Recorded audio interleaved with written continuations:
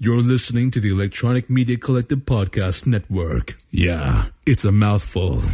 For more great shows like the one you're about to enjoy, visit electronicmediacollective.com. And now, our feature presentation. Ha ha! This is Lord Zed, and you're listening to the Grolix Podcast. Listen carefully. You will be tested at the end of the show. Lord Zed, signing off. This is Melanie, and in the future, people will complain about how slow their terabit internet connection is. This is Jesse. In the future, when Marvel does their next Secret Wars event, it will be an actual secret, and no one, including the authors, will know that it happened. This is Randy. In the future, comic book readers will wonder what cranky old men of comics mean when they talk about on-page ads, because they will have never seen an ad in the pages of their favorite comics. Comics like Butterfinger Man, The Dark Chocolate Returns, The Uncanny Twixmen, and the age-old classic Batman and Red Robin. Yum.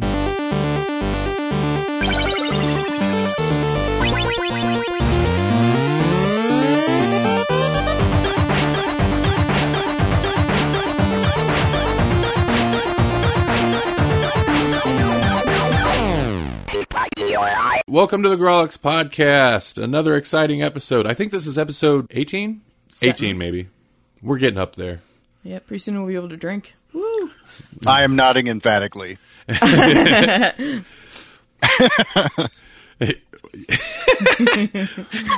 All right, we have a full show of exciting stuff. We read all kinds of stuff. All kinds of stuff. Mm-hmm. We are going to, I'll go ahead and just, I'm not even going to bury the lead. We read... of course, our poll list, our poll list pick for this month was Planetary by Warren Ellis and the artist, who I will talk about when we get closer to it, whose name escapes me and I don't want to turn my phone on right this moment, and Oink, Heaven's Butcher, which I have a feeling, I mean, I'm sure the book was the same, but I have a feeling that what Melanie and I read is quite a bit different than what Jesse read.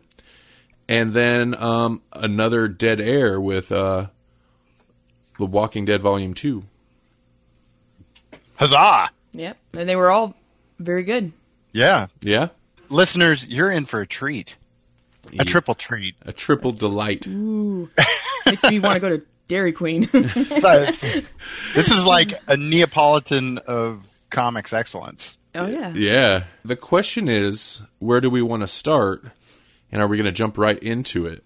I imagine we kind of would, but yeah, we probably should, otherwise we won't get through it all. But I would think, because it's not one of our regular bits, maybe we should start with Oink, especially, and plus I feel bad because we had wanted to do it last time, and you and I didn't get through it before we recorded, so.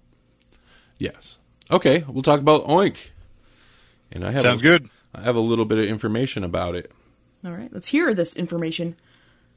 Oink, Heaven's Butcher. Written with art by John Mueller. He did it all. Awesome. He did it all. Whoa. And let's see here. Just hit its 20th anniversary. Mm-hmm. So they released a kind of a remake. Like, he basically kind of remade his own book. Oh. Melanie and I read the original, 3 issues that made up the graphic novel. And Jesse, I believe, read the just recently released graphic novel reissue, remake. Yes. On the back it says newly remastered for its 20th anniversary and in featuring entirely new sequences of story and art. Mm-hmm. Which we did not read. No. Whoops. We read the old stuff, but that's okay. Mm-hmm. I mean, it's going to be tough to compare because I don't think either of us, I don't think we know the differences, but that's okay. Right. No, we haven't conferred on this at all, so that'll be interesting. I did see just whatever they released for promotional images online of the new art. Mm-hmm. It does look pretty amazing. I think the old art looked really great. Mm-hmm. And it suited the story really well. And the new art had kind of the same style, but it just had an extra gloss to where the artist is obviously evolved and not to put down the old art, but improved quite a bit. Mm-hmm. So yeah, what I'm looking at is digital paintings. I mean, Yeah. I think the older stuff was just a little. It's really, I think you put it well with the digital paintings, because the older stuff didn't quite have like the depth in the color and the gloss that I saw in some of the pictures of the newer art. Is it like the textures, like looking at the opening when you see our lead character, he's got some crazy like crow's feet and wrinkles and stuff, and the textures inherent there are like, wow. It still is, has a painted look. I guess not so much of a digital painted look. Mm-hmm. And then there are like some of the sequences are different, like totally different layout. Yeah. So that's interesting. But anyway, the story I believe is the same. I hope so. So we can talk a bit about that, and I'm not sure where to lead off on this. I guess how we felt in general should be what we end the discussion on. Yeah. Do we have like a synopsis of what the story is about? Do. Okay. Here's a synopsis. I think this is the official synopsis for the re-release. In a dark, oppressive future, pigmen work tirelessly as the slaves of human masters, feeding a society they cannot fathom. When Oink realizes that the dogma being forced on them is all lies, he undertakes a path of revenge and revelation. Repainted. That's what it says. Repainted. Entirely new sequences of story and art. An Orwellian fantasy, a dark commentary on our world. So I had never heard of this. I believe you picked that graphic novel up, and you informed me about it. I broke the first rule, which is I judged a book by its cover. I saw the previews on this, and I was like, "Hey, that looks creepy and cool. Maybe I need to read that." And so I added it to my pull list for the month, and yeah. I think this book is one of the rare, exemptions from that rule? Of the rule. Well, and I read the solicit for it, and it it said that it was like the 20th anniversary, and it's highly acclaimed, and so I thought, ooh, well, I mean, they sold me. They sold me on the cover. They sold me on the highly acclaimedness. Mm-hmm. Well, real quick, I don't judge books by their covers, but I judge comic books by their covers quite a bit, actually. Well, yeah. And that's kind of funny, though, because comic books, like, notoriously, you can't judge by their cover, because oftentimes the cover's not even by the same artist who did the That's true, artwork inside. Okay, but, like, Revival, I was like, that's an awesome cover. I want to look in there. And then I looked in there and, like, this sounds awesome. I want this book. And then it ended up being good. Well, good covers. Like a couple like that. Like Witches was another one that the cover caught my eye. And I was like, oh, what's this? I have to look at it. Good covers can totally sell a book, that's for sure. Yeah. But I did not see the cover, and I didn't know anything except for the title when I started reading this book. I knew that Jesse had suggested we read it, but I didn't know anything about it at all except for it was called Oink, and the main character was a pigman. Mm-hmm. When I first started reading it, I mean, it was good, and I was interested in stuff, but I had, like, all these questions that I'm like, what's going on? What about this? What about that? Why is this like this? And why is that like that? Yeah. And I like that. I like it when I have to read more because I'm so curious about it. That's a sign of a good book. Mm-hmm. Yeah, they really just throw you in. Mm-hmm. Mm-hmm. Yeah, that is definitely one aspect of the story that I enjoyed quite a bit, is that it doesn't necessarily handhold too much. It does just throw you in. Mm-hmm. And then for the most part, anything you question gets answered eventually by way of the main character coming across it. Mm-hmm. You experience, like, you learn the world as he kind of, like, is exposed to it. So that's helpful in that a lot, like, the larger world is unknown to the main character until partway through the book anyway. Yeah. Agreed. And then I think the story is simple enough, and the themes are common enough. Not that it doesn't necessarily feel like a rehash, but it's definitely themes that we've seen before in lots of stuff. This is just kind of another interesting take on certain things that are handled pretty well and very stylized. Yeah. I love the look of this thing. This dark dystopian future for sure. It's the future, right? It's like the near future, I believe it is the future. Yeah, it is the future. I don't know how near or far it is, but they talk about how things used to be, which I'm assuming is like around now or something like that. When in the second book, or maybe not the second issue. Yeah, the second part of the story, maybe. Yeah. In the future is depressing. Yeah, no kidding. Most of the time, especially for the pigmen. Man, the pigmen get it rough. Oh, it is super rough on the pigmen too. That was the part, one of the most interesting parts to me, because one of the things that they didn't explain, and I had to know why it was that way. Was I'm like, okay, I can accept him being a pigman, except he works with pigs, so there can't be pigs and pigmen. Actual pigs. Yeah. I understood that they were like a lower class of people and whatever, and I was assuming that had something to do with it and whatnot. But I thought it was crazy that they would, and it seems like they did it with the whole society, not just the pigmen, that they used religion as kind of like I don't want to say military, but kind of like a military, control. Yeah, like a mandate. Like, you do this because God said so. Yeah, but they also had like the angels and enforcers and the like people that you would think would be the good people of the church were actually part of this conspiracy to keep it. Well, it's not even a conspiracy; everybody knows about it. Yeah, no, the religious leaders were the leaders of the society and the authority, all wrapped up together. And of course, it is a dystopian future with a very corrupt authority. So they are the bad guys. I think it's interesting that beyond, and it goes without saying that, spoilers and stuff, beyond these certain, various priests and stuff, and the angels or the bounty hunters or the enforcers or whatever, you don't really meet hardly anybody else from the outside world other than the old lady and that her son or whatever. I think it was her grandson. Her grandson, the big guy. Yeah. Yeah. I think he runs into a couple, thug types on the street. Oh, yeah, that's right. When he gets out. Even the people we do meet, a lot of them don't seem, and like the angel specifically, obviously had lots of weird stuff done to him.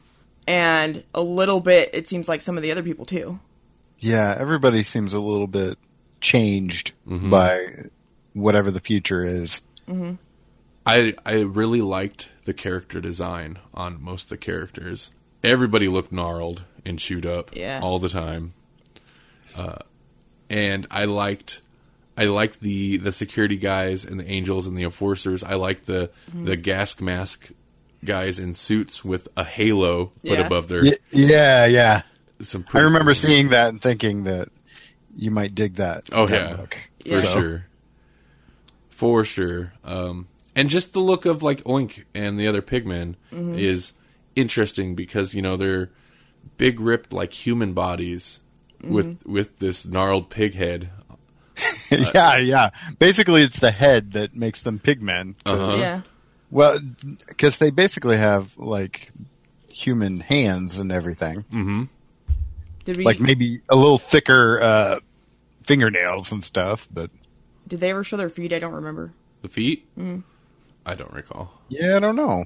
Because they kind of wear. I think he wears boots. Okay, just wondering. No, I think because you see some pig ladies, and I think for the most part they looked entirely human except for the head. Okay. So I think they had normal feet because there were some bad dudes in there. Oh yeah, I know. So yeah, this is heavy duty, and gory.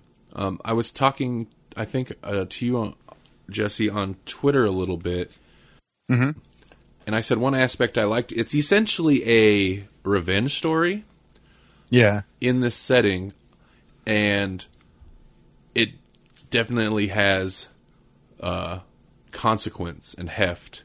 It's not like just a actiony, revenge, gory thing. It's a dark, heavy story. I don't like the word revenge because it seems like more. It's not like you hurt me, so I'm going to hurt you back kind of a thing. It's more like you're horrible people, and this needs to end kind of a thing. Avenge, like a retribution, maybe. Maybe, yeah. Like it's not a slight against him, even though he's upset about the lies, and he's upset that his friend was killed for telling the truth and trying to make them see the truth or whatever. And he's upset about all that, but once he gets out of where the place where he originally works, I forget what it's called. Is it Heaven? No, Heaven is the city he goes into. No, when he leaves it's there. just the first building. Yeah. Oh, okay. Did he work in the slaughterhouse? Yeah, they was lived a there. slaughterhouse. They worked there. They were always there. Yeah. Once it was a slaughterhouse. Okay. Yeah. Once he got out of the slaughterhouse, I think, and he realized the size of it all, it stopped being revenge and became something else. Well, and like I can see the revenge bit a little bit because is it Spigot? Yeah. Is that his father? I think it was just a friend. Oh, okay. Well, that changes things a little bit because he's like almost a father-like figure, and he's kind of the first to like stand up. Mm-hmm. Yeah, and he just gets crushed. Right. I really like how they played that. In that's what put the thought into Oink's head that this is wrong. Yeah. Whereas before he was just like everyone else, mindlessly following, and it took this thing to get the wheels turning. He starts questioning, and then was it like, I don't know if you'd call him the foreman or what, but he like shoves him into this like this pit of pig guts kind of thing. It's like your questions, you can find the answers to your questions down there. Kind of thing. And then it's not long after that where Spigot kind of is like, that's enough, and does his little thing in the lunchroom. I'm not sure if I recall that bit. Oh, I wonder how much pretty was awesome, added. though. Yeah. Yeah, it's because one of the things that he's like asking is like, why do we always like, what are we eating? Like, do we eat pigs? Aren't we pigs? Yeah, no, thing. that was not part of ours. Yeah. Oh yeah, no. There's this whole lead in to that where he's really young, and he's like asking all these questions, and then I don't know if he's the father or what they call him, but he basically is like, yeah, all the answers to your questions are down there. Go find your answers. And then he shoves him down into this pit and just leaves him there for a while. Oh, wow. Yeah, that's... And then it goes on, and he's like, as the years went by, my questions stopped.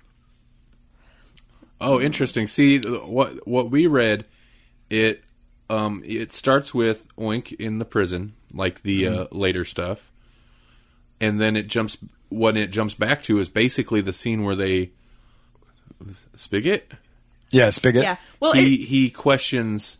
Mm-hmm. He stands up and says something during like their daily sermon thing or whatever, and gets murdered right there. Mm-hmm. Oh yeah, so they jump over that little scene then, yeah, because that's right where as the years went by, my questions stopped, and then it basically jumps into that. Oh, interesting. Okay.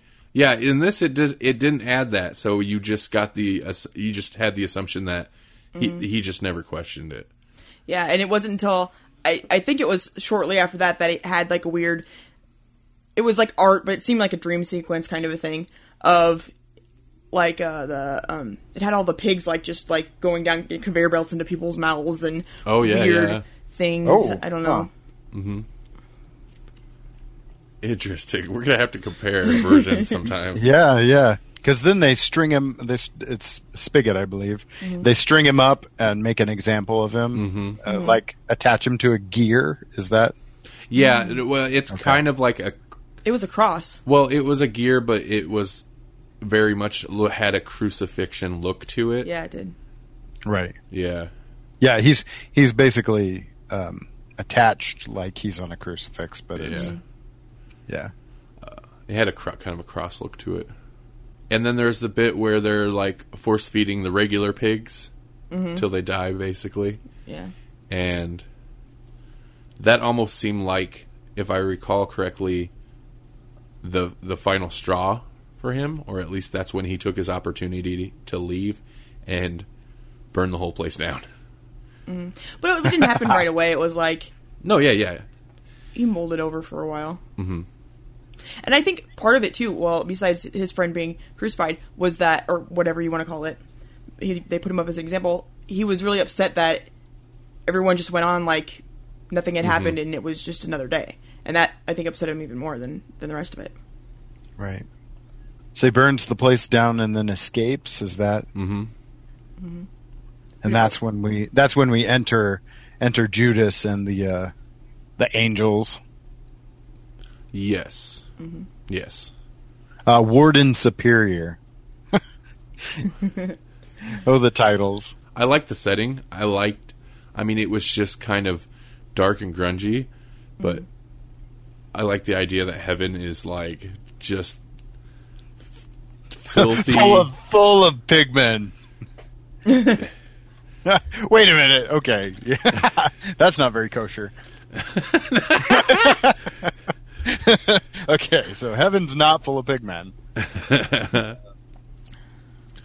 Yeah, no, it's like a dirty, funky city. Mm-hmm. It's like Judge Dredd meets Punisher meets Spider-Ham.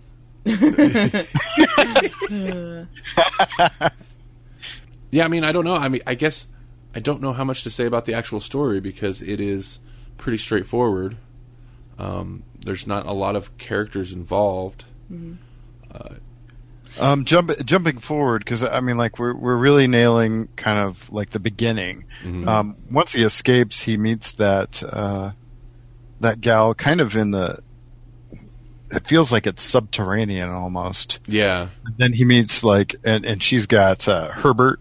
Mm-hmm. That's it. Which is like this Frankenstein type dude, but his mouth is all sewn shut. And he's willing, he's willing to help Oink. Like without question, he just kind of becomes the sidekick real quick, and things don't end well for him. No.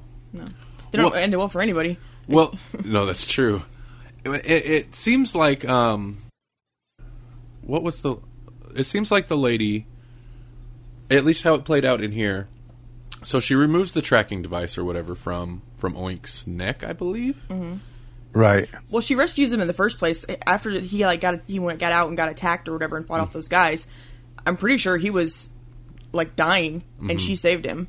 So right there, And then she sent Herbert along with him to go check something out. It was okay. He woke up and she'd removed the tracking device, and that's when we learn about things. She was basically filling him in on the history of the world. Yeah, it used to be different, and there were wars, and then heaven won or whatever, and this is what we got, and then they made the pigmen out of whatever, and explains all the things. I that guess we were there kind is of some wondering. pretty straightforward exposition dialogue, huh? Yeah. Yeah. And that was why they were living in the sewers too, because they tried to tell people, and so they cut out that one guy's tongue and blinded her or something like that. I forget. Yes. Yeah. So she sent Herbert to show Oink, like the factories where they were made, I believe. Yeah. And then when they return, she's been burned or whatever. Mm-hmm. And so I think Herbert is like, all right, well, I'm going to tag along with this pig man, kind of also out of a revenge thing, and like, what else has he got to do at that point? Yeah, and plus, they had already, cut out his tongue, and besides, before killing her, blinded his grandma or whatever. They were already kind of on the opposite side of the. Oh yeah. Yeah. The controlling parties. Have you guys ever seen?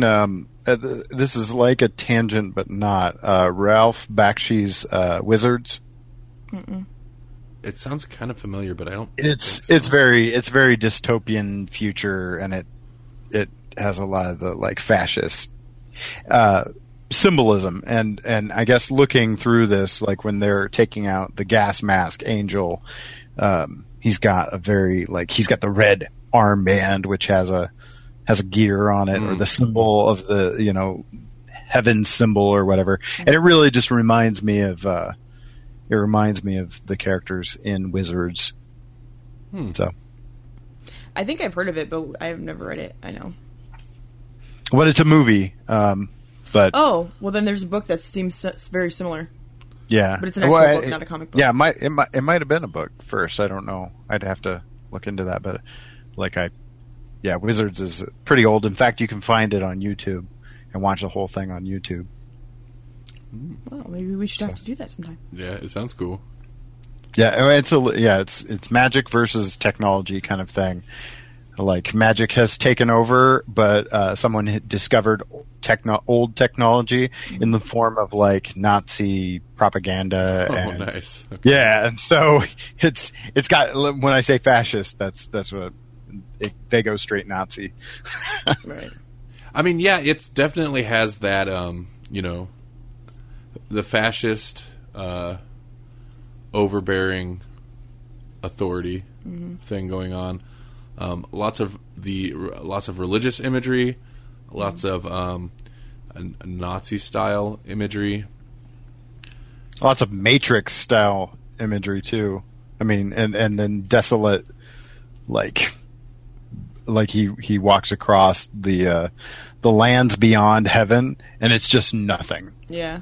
Yeah. Until he gets to the wall, and then he looks out over the wall and says it's beautiful, and beyond that, like, they don't really describe what he sees. That's kind of what Melanie was saying too, and maybe it's different in yours. Within ours, like he walks to the wall and he climbs up on top, and he does say it's beautiful and whatever, but when he looks out, it's like more desolation, more like desert. And nothing. And see, how I viewed it was, and it's a little hard to tell, at least in what we got, the last frame of that. He walks up to the wall and looks over, and then there's kind of the shot of like more nothing, and it looks like there's like the raised up, it would be like, it's like craters. Craters, yeah. And I took it as Heaven was in one of those craters, and he's looking out into this desert area, and you see other craters, and in my mind, I'm thinking there's other cities in those craters, and that I kind of liked the idea of a glimpse at the world, the larger world beyond even just that. Yeah, because what I'm seeing is different. They basically just pull away from him, and he's like backlit on top of the wall. Really? Yeah, so he's like standing on top of this car that is on top of the wall, and you just pull back away from him, and then eventually it's just the skyline of the wall with like the sun peeking through the clouds, and he's backlit as just like this blip on top of the wall. Really? I don't know if I like that better or not, but that is definitely different. Yeah. Oh yeah, no, that's definitely different. Because here, he gets to the top of the wall, and we're seeing him, like, he's walking towards the wall. I like that it looks like the wall's made up of old cars and junk, or at least there's a bunch of cars and junk along it. And then you've got a page with two panels, a larger panel and a smaller panel, and you're looking, like, front on at Oink. And then the next page is pulling back from him, except he's looking, like, towards camera. And you pull back, he's on top of the wall. You pull back farther, you can see that it's like the top of like a volcano-looking crater. And you pull back even farther, and there's other craters and a lot of like deserty area. So that's interesting that he decided to change that to where you don't see anything. I like that idea of, it's beautiful, and then you don't know what he's looking at. Maybe it makes it seem more hopeful, because I know you thought there were cities, but I didn't think that. What I was thinking was that it was just the world had kind of gotten screwed and what was desolate. And I think that he thought that was beautiful because the world it lived in was so messed up. It would be better if there was just like nothing there. Well, I'm assuming it is kind of desolate still, because there's a lot of open area there. It's not like just a ton of craters. No, I know, but I'm talking about his frame of mind. Oh, yeah. Being different, being like, there should just be nothing rather than this. Yeah, no, that makes sense. Okay. But in the later on, like, it'll occasionally go to where he's talking to the priest when he's in prison, And I think even says towards the end that he killed thousands of people that day, and he'll kill thousands more. Later. Yeah. So obviously there would be other places for him to go and kill all these people. And where's he at in this prison? Because it kind of seemed like he left heaven in total ruin. Right. How does the epilogue end for you guys? Okay. I'm assuming that they didn't totally change the ending. I would really hope not, because that's what I think adds a lot of the heft to it. Epilogue, he's talking to the priest guy. And then you've got, you would have to assume it's hanging Oink from, what are those electric line poles? Light poles? Not light poles, but power line poles. Yeah. Uh-huh. And there's the bird on the top, and the bird flies off. Yep. Okay, good. I was hoping he didn't change that, because that's like a pretty strong image. Well, and then can you see the other people hanging like behind him? Behind too? him? Yeah. There's like, Yeah, okay. I mean, there's silhouettes, but yeah, there's other people behind him. Right. So cool. Yeah, so it's pretty final. Yeah, exactly.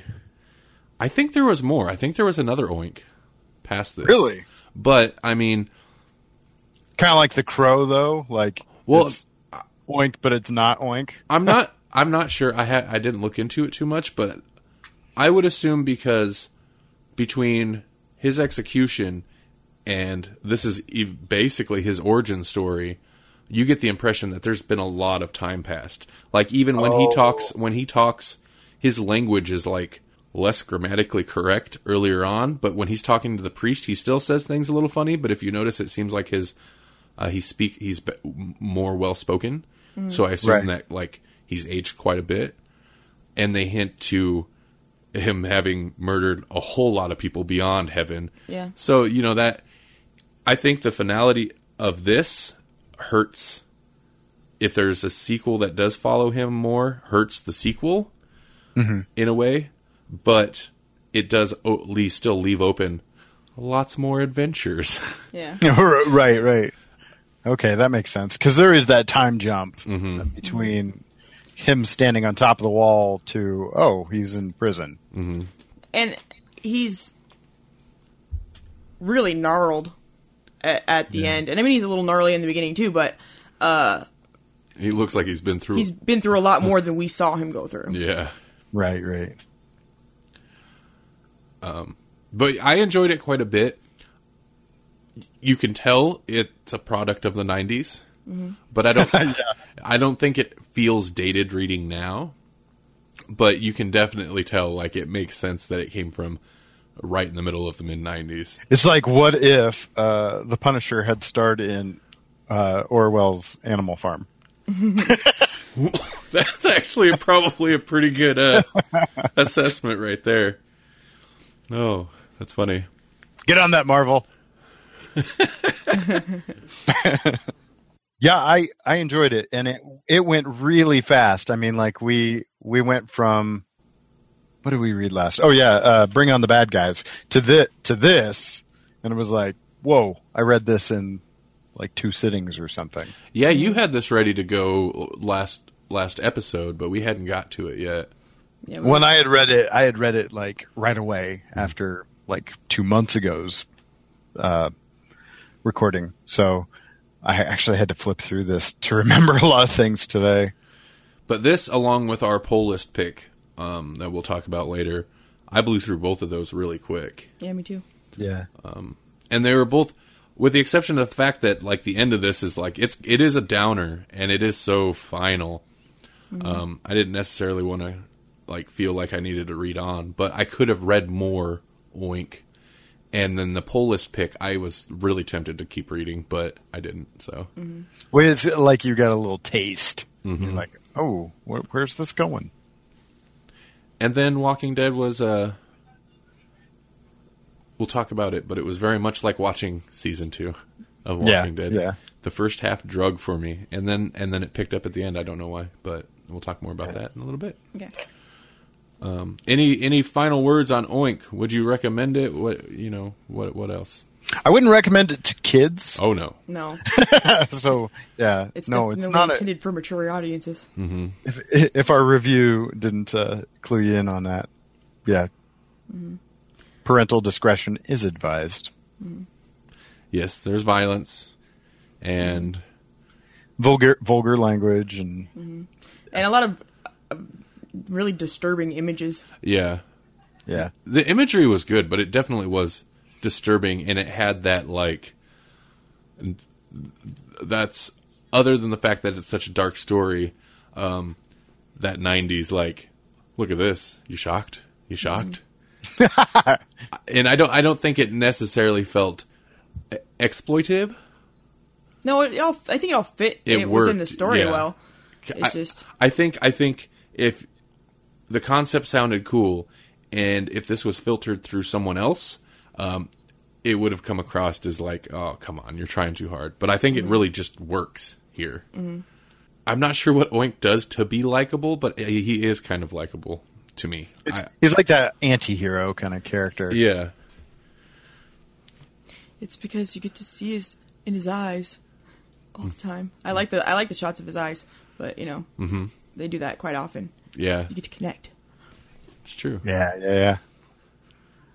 So, yeah. Well, in fact, the cover is just his eyes, and it looks like he's blind in one eye. Yeah, at the end, yeah. Stares out the door of his cell. So, yeah, I enjoyed it quite a bit, and I'm glad you recommended it to me, Jesse, because I had never heard of it before. And it is exactly the kind of thing I should have read already. Yeah. If you like dystopian futures and that kind of thing, and yeah, I definitely recommend it because it was cool, and the art is amazing. Again, I am really curious to see what the original looks like now. It had that Pink Floyd The Wall, like as in the movie.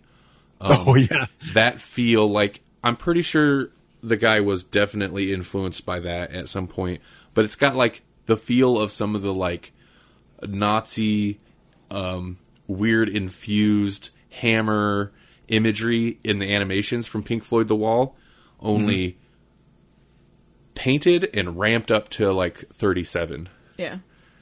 in the art style. But yeah. Yeah, I read some of it at work when so a lot of it I'm in the sunlight. And so when I got home, I'd have to double check because I'm not sure if it was really that dark or if it was because the sunlight was there and it made it look darker, Yeah. But yeah, it was really good though. Definitely noir style. So, yeah, futuristic noir, I guess. Yeah. With a touch of like Sin City, but played like straight, From the bit of Sin City that I'm aware of, it seems a little tongue in cheek at most times. And this is like plays most things. Like there's some humor in the art and the fact that the angels are the enforcers, but it plays it pretty earnestly and serious. Yeah, that's three thumbs up. Would you guys call this would you think this is a horror story? Is this a full page bleed out kind of situation? Because of the look of it, I could say that. I could classify it as that. I think it's probably more like, if you want to break down genre, more of a sci-fi. That's what I was thinking. I guess dark sci-fi story. So like Alien, Prometheus kind of thing, Predator. So, well, yeah, kind of, because like those, maybe not so much Prometheus, but I guess a little bit. But, right. Alien and Predator definitely dip into horror as well. Oh, true. It's like it seems like a Twilight Zone type thing to me. Like it fits with sci-fi and horror in that weird kind of in-betweeny area that a lot of Twilight Zone stuff did. It works as horror because it's dark and horrific, really. But if you like analyze the setting and what exactly happens, it'd be kind of a sci-fi Right. Okay. tale. A sci-fi noir tale. Noir horror. Which is fun to say. Yeah, you just keep saying it because you want to say it. You like the word. Well, then I'm going to sit here like, Bubbleope, Potawatomi. Yeah, but you don't have a reason to say those things. It's because they're fun. All right, what's next? Moving right along. Planetary? You want to talk about planetary? Okay, if we have to... Yeah, that is about the order we usually do things. Let me pull up GrawlixPodcast.com, where you can find all of our stuff, as well as vote in our monthly poll list. Yeah, tell us what we should read, peoples. I'm pretty sure I know what it is, but in case it's changed... Because it was neck and neck. It was neck and neck the last couple days. But let me double check it. GrawlixPodcast.com. Works on your mobile device. And real quick, I want to say, I have been very impressed with most of our poll list picks that we've had to read. Like, a lot of them I hadn't really ever heard of before, and they've all been really good. Yeah, we haven't had a slouch yet. Mm-mm. And this so don't vote for slouches. Yes. Yeah, avoid this. Don't give us slouches. I don't know what that means, but yeah. Looks like The Crow is beating Batman Arkham Asylum by 1 vote. Yep, that's where it's been sitting at for a little bit. With Why the Last Man still in 3rd place. Nice. The Crow was just added, I want to say, this last month, and it shot up there past everything else. You can always go to GrawlixPodcast.com in the right-hand sidebar, or if you go to the reading list page, you can vote on what we're going to read, and you can add your suggestions. We've had a couple suggestions added recently that look very interesting, including The Crow, which maybe a couple weeks ago it was added, and I don't know who when you add it, you just type it in other, and then eventually I add it to the list, but it doesn't tell me who. It got added and it shot right up there. Yeah. So, well, that's good though. I've never read the original Crow. I've never read any Crow. I've seen the movie, obviously, but I read some of the newer stuff that IDW had released, and yeah, I tried to read some of that. I believe I own the trade, but it's been a long time since I read it. I think I read it when the movie came out, because that's what everybody did. Oh yeah. Well, not everybody. It got popular somehow. How did it get popular? The movie. Yeah. How did the movie get popular? No, the book. Oh, okay. Yeah. But I don't know that it holds up as well anymore. The movie? Yeah. Oh no. But I loved the movie. Like, I was at that perfect age and into the right things. That movie was for me. That time was like super special for anybody that had a long coat. It's true. Oh god, it's true. Because Duncan MacLeod from the Highlander TV series, he basically wore that coat, and then the Crow, he basically wore duct tape and that coat. Yeah. And was it? Or even Walker Texas Ranger wore that coat, except brown. Mm-hmm. Mm-hmm. It carried up kind of through the Matrix. However, oh yeah, true. And so they had that coat with less color, and then it kind of got. Never mind. And then Columbine put a little bit of a damper on long coats. Yeah. I was debating. I didn't know how hard I wanted to hit that point, but I softened it. Could have been horrible. I didn't mean that. So anyway. Yeah, but yeah, it's definitely something that was much better at the time it was released, but it's still okay, and I love it because I use it for other movies. Like when there's like ridiculous bad guys, I'm always like, fire it up! Yeah. It does become a reference to like, the Top Dollar, and well, they have such like cartoon nicknames, which of course in the movie they allude to that. Mm-hmm. So but I've never read the graphic novel or anything. Yeah, I think it's a little different, and I believe they're remaking The Crow. Yeah, I think you're right. which it's like part of me thinks don't do it, and then the other part, and I'm, as we know, I'm against remakes, but I think maybe there has been enough time. The movie is so different from the core material. I mean, like it's close, but it's not. There's still room for improvement if you want to get, like really true to the material, I think. Well, and what's smart about the story is that it has that built-in potential for other crows. Right. What's unfortunate is that all the sequels were god-awful. I've never seen any of them. I seen the second one, and I'm not sure if I might have seen part of like the third one. At one point, I owned them all. Yeah. Except I owned the second one on VHS, and I just couldn't stand to have it in my house.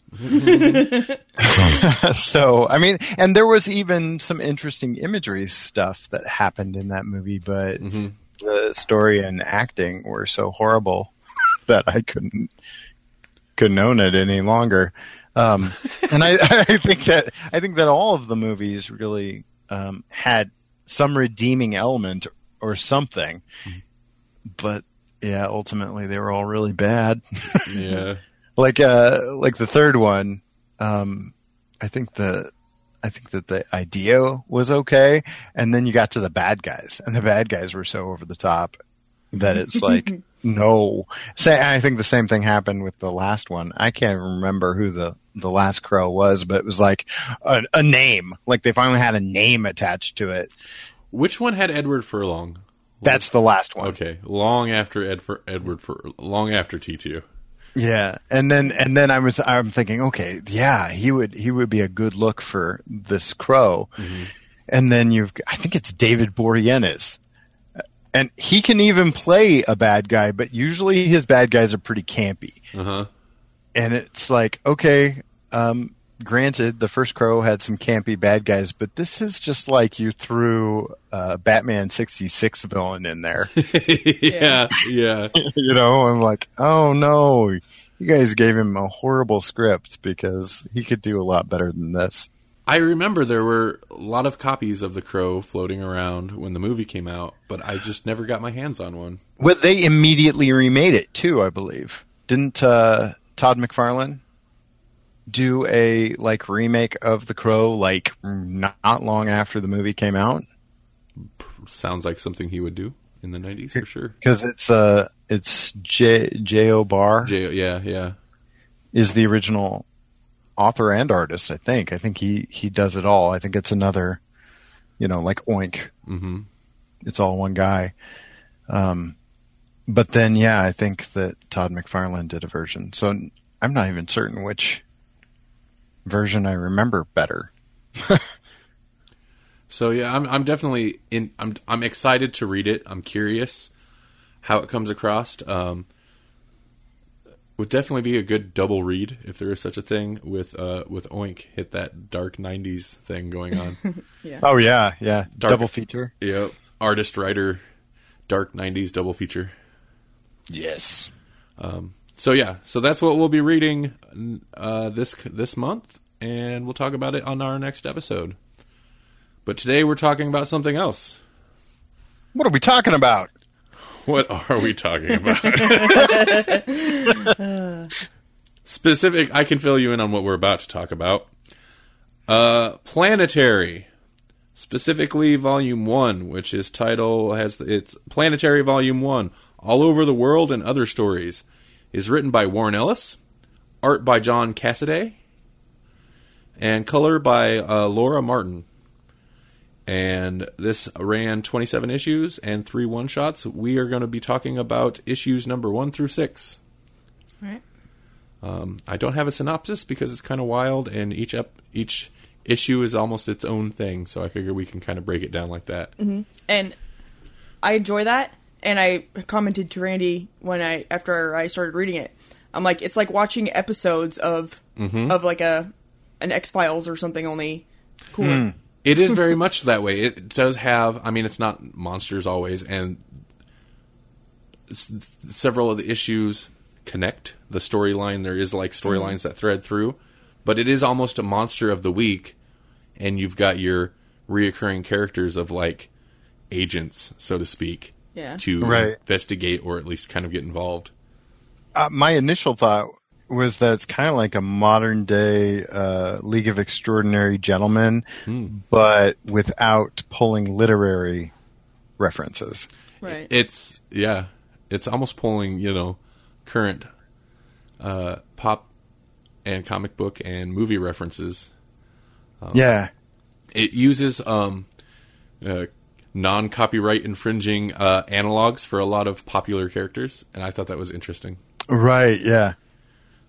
So the first issue, I'm terrible with names, including character names.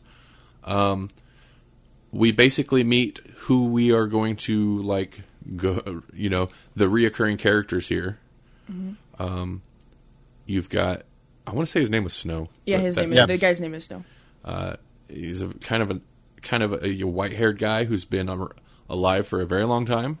Mm-hmm. And we meet Jaquita Wagner. There you go. That sounds right. I'm going to go ahead and open the book up here because... And then the drummer. Yeah. And that's kind of our trio of characters. I believe we come in on Snow. Yeah, it starts, I believe, with him in the diner in the town where he lives. This first issue is just kind of like putting the team together, basically, right? Yeah. Yeah, he's sitting there, and she shows up and basically asks him if he wants to become rich and go do stuff, or just sit there.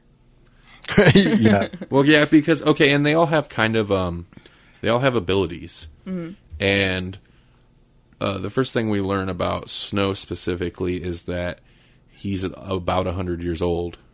Mm-hmm. And he looks 30, 40. I'd say 40.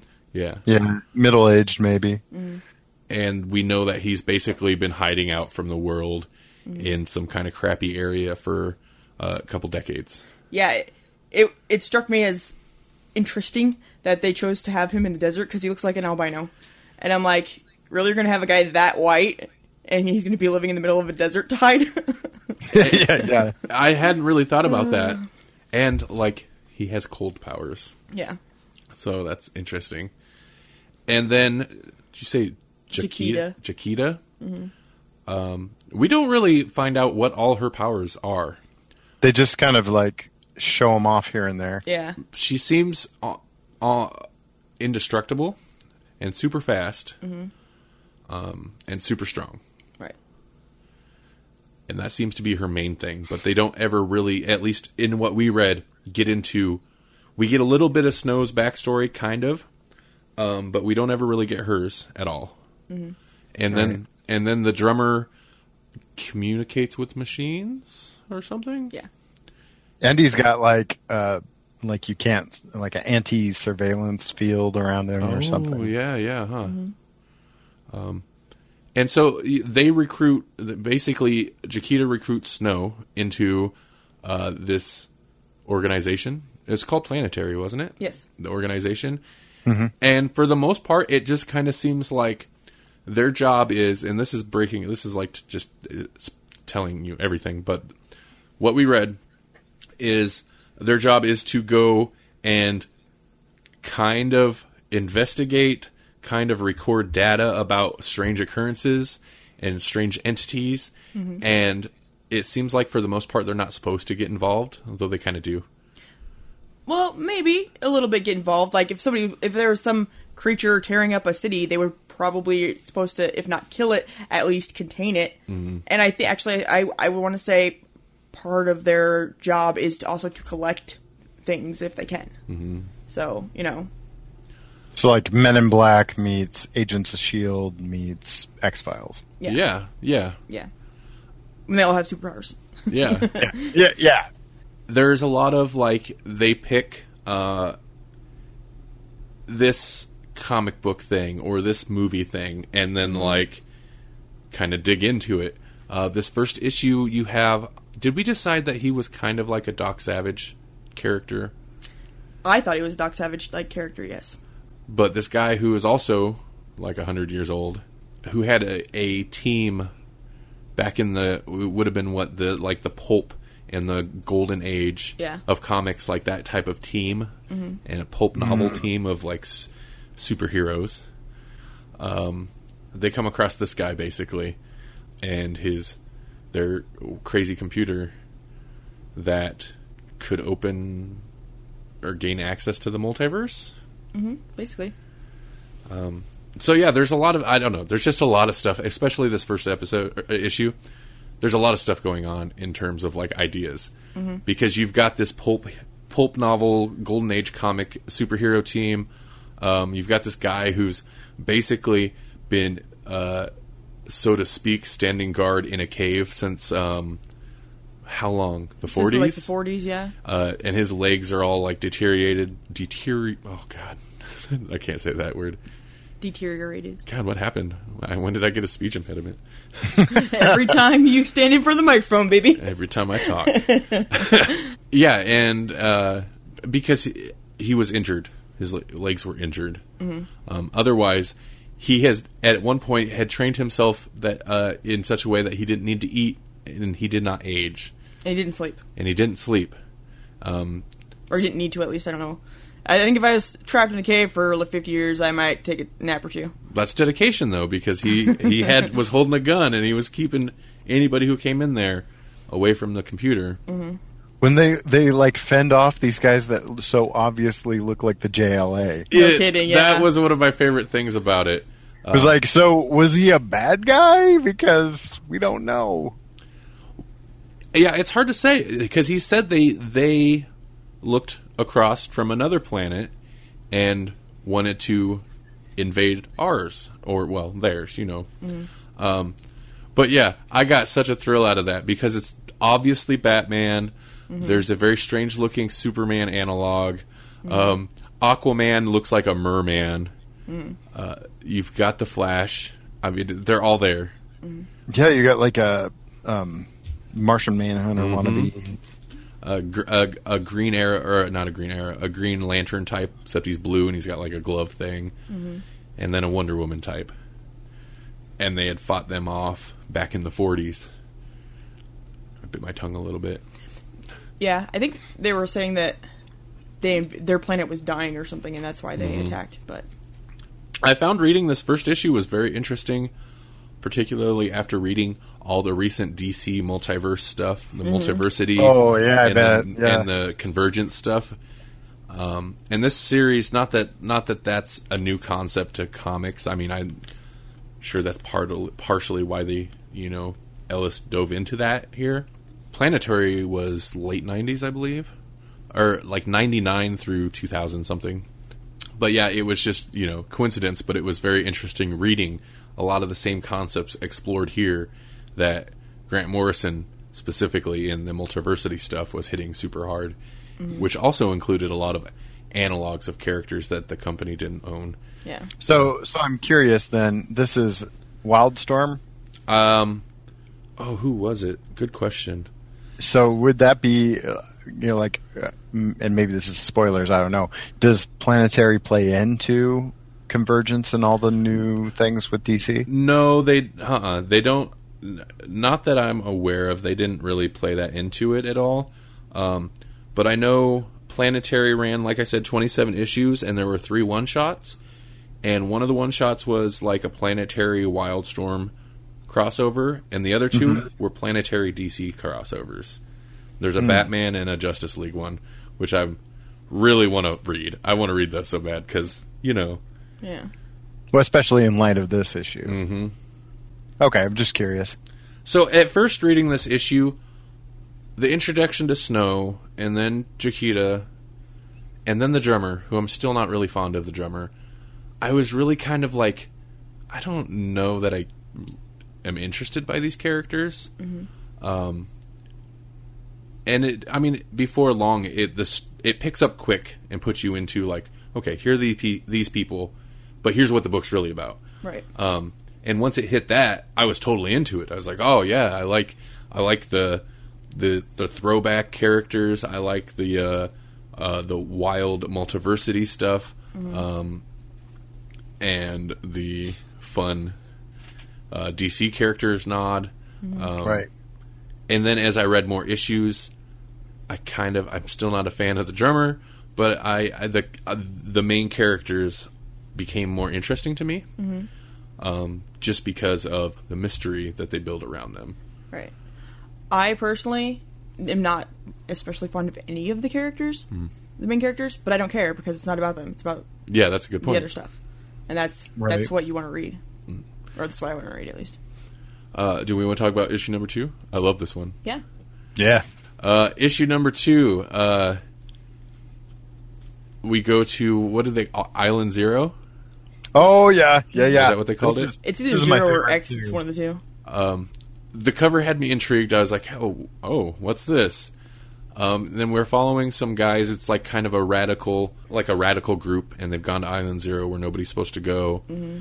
And I'm not sure. It seemed convoluted, but not in the stories, not in convoluted on the writer's behalf, but convoluted on the character's behalf of what they're even doing there. Because it was the first group? Yeah, I don't want to call them terrorists, but the radicals. No, they were. They were kind of like a terrorist, radical, religious group, because the one guy was their messiah or something. Yeah. And I think he was kind of a nut bar, and he wanted to go there and be isolated so that he could get inspiration to write something. Some propaganda. He's got the best lines that make absolutely no sense. Mm-hmm. His first line in the whole book is probably not something I can read on air, but it's awesome. Mm. And while they're there, they come across a large, looks like monster corpse, and it's totally Mothra. Oh yeah, that's the first one. Well, I was like, "That's Mothra." Well, and it should have been kind of a giveaway to say, was it Island Zero? Because, King Ghidorah is Monster Zero in Godzilla versus Monster Zero. Mm-hmm. They go to Pluto or whatever, and so it was a total nod from the very word go. Mm-hmm. Monster Island is now Monster Zero Island or whatever. Mm-hmm. Well, and then our group, the planetary group, gets word of something going on over there, so they go to check it out, and we get a little of exposition about what this place is. More, I even never think she's like, we know what it's not. Just that it's a scary place. We also get to find out that basically Planetary is international, that they have branch offices or whatever. Oh yeah, good point. Yeah. Mm. But this group eventually finds a very Godzilla-looking body. Mm-hmm. It's to the T, pretty much Godzilla. Corpse body, and they go inside, and this guy's all crazy, but it's... He's like, we've got to eat this. They're going to eat this rotting Godzilla body. Yeah, raw, by the way. Can't cook it. Yeah, for some reason. And of course, because he's crazy. His guys don't want to do that. This is after they find basically the skeleton of Ghidorah. Mm-hmm. So kaiju fans, you would really dig the second issue for sure. Mm. Unfortunately, it's not what the whole series is about, but I would have read more of this. Oh yeah, for sure. I want them to go back and be like, yeah, this is important because Godzilla. I mean, not Godzilla. Yeah, not Godzilla. That's what we call him now. Not Godzilla. Not Godzilla. But yeah, the planetary team went there basically to try to get these guys to not see the things that they're already seeing, and to keep them quiet if they do. But by the time they get there, they don't have to do anything because there was some other military group there. And when they came out, the crazy guy went even crazier and just dropped some gas bombs and killed everybody there. So by the time they got there, everybody's dead, everything's done. And they're like, okay, well, we got to see this island, now it's time to go. Yeah. Yeah, they really did nothing in this. Mm-hmm. But which is another, in later issues also becomes a thing with him. He's like, we don't do anything. We just show up and look at stuff and then leave. Mm-hmm. Yeah. I guess at the end they do show, would that be Rodon? Basically everybody died except Rodon. Mm-hmm. And they just go, that's great. And that's how it ends. I like... Rodon's still alive. I do like the one chick's attitude, the Jaquita's attitude, because... It's very much like, she's like, we're just here to make sure things are still weird. Yeah. And then they find weird stuff, and she's like, "Oh, it's weird. Isn't it wonderful?" And yeah, like she's super thrilled about this crazy stuff, and I enjoyed that bit. Well, I think especially because earlier in the thing, she had said that all the monsters were dead. So when that one came flying out at the end, she was happy because they're not all dead. Yay! There's monsters on Monster Island. Okay. At this point, I'm enjoying the writing because they did get there and they didn't really do anything. Not much in the issue happened other than to be like, hey, here's Monster Island. But there was enough, like, with the crazy radical guy, there was enough interesting dialogue and just, like, what is going on to grab my attention. Yeah. Like, there was some substance there, even if it was just crazy and in the end didn't really matter. Yeah, it was still probably one of my favorite issues out of this run. Yeah, me too. Yeah, and it's definitely the most recognizable setup, you know what I mean? Yeah. This one was almost blatant. Yeah. I mean, it was blatant. Yeah. Okay. The next issue. My phone's being slow. I was trying to get to the next issue to see what it was. This is the one with the ghost cop. Oh, yeah, Ghost Cop. Okay. I don't know if this is a play on anything. If it is, I'm not familiar. But this one was really strange. Yeah. It was. Did you not like it? It's my least favorite. Yeah? Yeah. And this is probably part of what annoys you is about this one. I like that it hints on some like big crazy things, but it doesn't really go into it. Like towards the end of this issue, they find that big like ghost machine with hard drives and stuff. And then they don't like ever really discuss it again. I mean, it's mentioned later in a later issue, but it's not like explored. Yeah, that was like the best part of the book was this big machine coming up from the ground with like souls in it or something. I'm like, that's awesome. And then they do nothing with it at all. So you could call it a ghost in the machine. Oh, wow. Yeah. So yeah, this is basically we get a little tale of revenge from beyond the grave, kind of a Crow type scenario. It is. Oh, yeah. With this ghost cop whose ghost guns shoot very real bullets apparently. Yeah. That can zig and zag. With fire zigzags. Yeah. So yeah, we come in on this ghost cop is blowing away these bad guys. That I thought I enjoyed this one because there was some fun sequences. That beginning sequence, there was some interesting stuff done at the very first couple pages, and then kind of the actiony bit I thought was cool.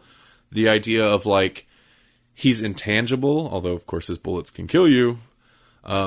So like the bad guys will drive right through them with his car, but as they're driving through them, he could just blow their heads off. Yeah. I thought there was some pretty cool stuff done with the art. The one bullet that takes a 90-degree turn to hit the guy. So yeah, that was kind of cool. Mm-hmm. And Elijah Snow is a bluegrass fan. Oh, really? I don't remember that. Yeah. He says that in there. I think this is the issue. I guess that makes sense with his age, huh? I think this might be the issue you were talking about where they go to like the local branch. Oh, okay. And talk about how long Planetary's been around. Yeah, and there's a lady that works there that's been working with Planetary longer than any of those three. Mm-hmm. And Snow was like, "Oh, I thought you said Planetary was, only 3-4 years old or something." And she just said she had assumed so because she hadn't met anybody that's worked there longer. Yeah. So that's kind of interesting because that hints at like weirdness within the organization. Like, well, it's already weird to begin with. It is weird. I mean, it's built around weird, but like, why is there no one that's worked there for longer than that? Yeah. Well, one thing we didn't touch on is that there's only 3 field agents, and then there's what's referred to as the fourth. Yeah. And he's a character, or she's a character, that we don't know anything about. Mm-hmm. Yeah. Except they have lots of money, and they give them the resources to do whatever they want. Mm-hmm. And that's all that they know about them also, which is great. Beyond that, I'm not sure what to say about this issue. It was pretty straightforward. I liked it. But yeah, I guess there's not a lot to... It's similarly to The Crow, though, I wanted to add. The dead cop guy is the ghost cop is the current guy, but it seems like somebody's wronged and killed, and they become like that ghost cop guy until somebody else is wronged and killed, and then they get to become the ghost cop guy. It is very much a Crow type thing. And it just like, keeps going continually. And the guy said something that I found interesting because he was like, there's no heaven and no hell when you die, so this is the only revenge that we get. And I'm like, whoa! I can't believe they're gonna like toss that in there. I like that the final beat of the entire thing is a pun. Was it? Yeah, he's like, you people came looking for a mystery, but there is none. There's just us. Oh, yeah. And Drummer's like, did he say justice? No. Just us. And that's it. Last page. Mic drop. Boom. Mm-hmm. And then the next issue, we're up to issue number 4. We're cruising right along. We are. This jumps back to the first issue, doesn't it? Is this the one? No, I think the next... Well, I'm thinking 5. That guy does make an appearance towards the end of this issue, but 5's the one that definitely plays on that character. Captain Brass or something? What was that character's name? Yeah, something like that. Yeah. This is the one where basically a building has disappeared or sunk down into the ground or something, and we enter in with an investigator, not connected with Planetary at all, and he kind of gets involved. I like this one because it starts from an outside party. We're following this guy, and through like happenstance, he comes across the Planetary people. So this, I think, adds more of like an X-Files feel to those episodes where you'd come in as like, you wouldn't be following Mulder and Scully, you'd be following whoever, and then they're introduced to like this agency, and it's all kind of weird. Yeah. It did very much have that feel. Like they literally ducks behind some like quarantined off area, and there's a bunch of people in suits and the Planetary guys. Speaking of X-Files, if you guys like X-Files, you should check out the review that was recently posted on GrolixPodcast.com. It's a review of X-Files Season 10, issue number 1. Yeah. And who doesn't like X-Files? At least some of it. You have to. Yeah. I'm not sure how to describe this story. So this guy gets kind of teleported off to this crazy spaceship. Yeah, he's chasing a bad guy. And he jumps on this artifact that they were studying, examining, or studying, and it like zaps him away. It's like a set of stairs, basically. Right? Yeah, kind of. I believe so. It's like a weird. Here, I'm almost there. It is kind of like a set of stairs. Yeah, I guess so. It is like this, like wedged... a lightning bolt set of stairs. Yeah, and he's climbing up over it because crazy eyeball crabs got stuck to it or something. Yeah, it did have the weird eyeballs. Okay, yeah. And then we don't know anything about what happens to him after he disappears, right? Till he reappears and then wakes up in this hospital, private facility place that Planetary has access to, or is ran by Planetary. And then he explains, like he comes to and he's got this big scar on his chest. Shaped like a lightning bolt also. Yep. And then he explains what's going on to the Planetary guys. And basically, and Brass is giving him the old side eye there. I don't know why. Yeah. I was curious about that too. And also, the color seems a little off because he seems very dark in that panel. Yeah. Like his skin tone, like he's got that like bronze look anyway, but his skin tone was very dark to where I was like, who's that guy? Oh wait, is that guy? It's gotta be. His legs are all crazy. It's like, what if The Rock were a ginger? Yeah, kind of, yeah. Yeah. Whereas in the other issues, he's not quite that dark. He does give him a weird, like, kind of a dirty look, and I don't know why.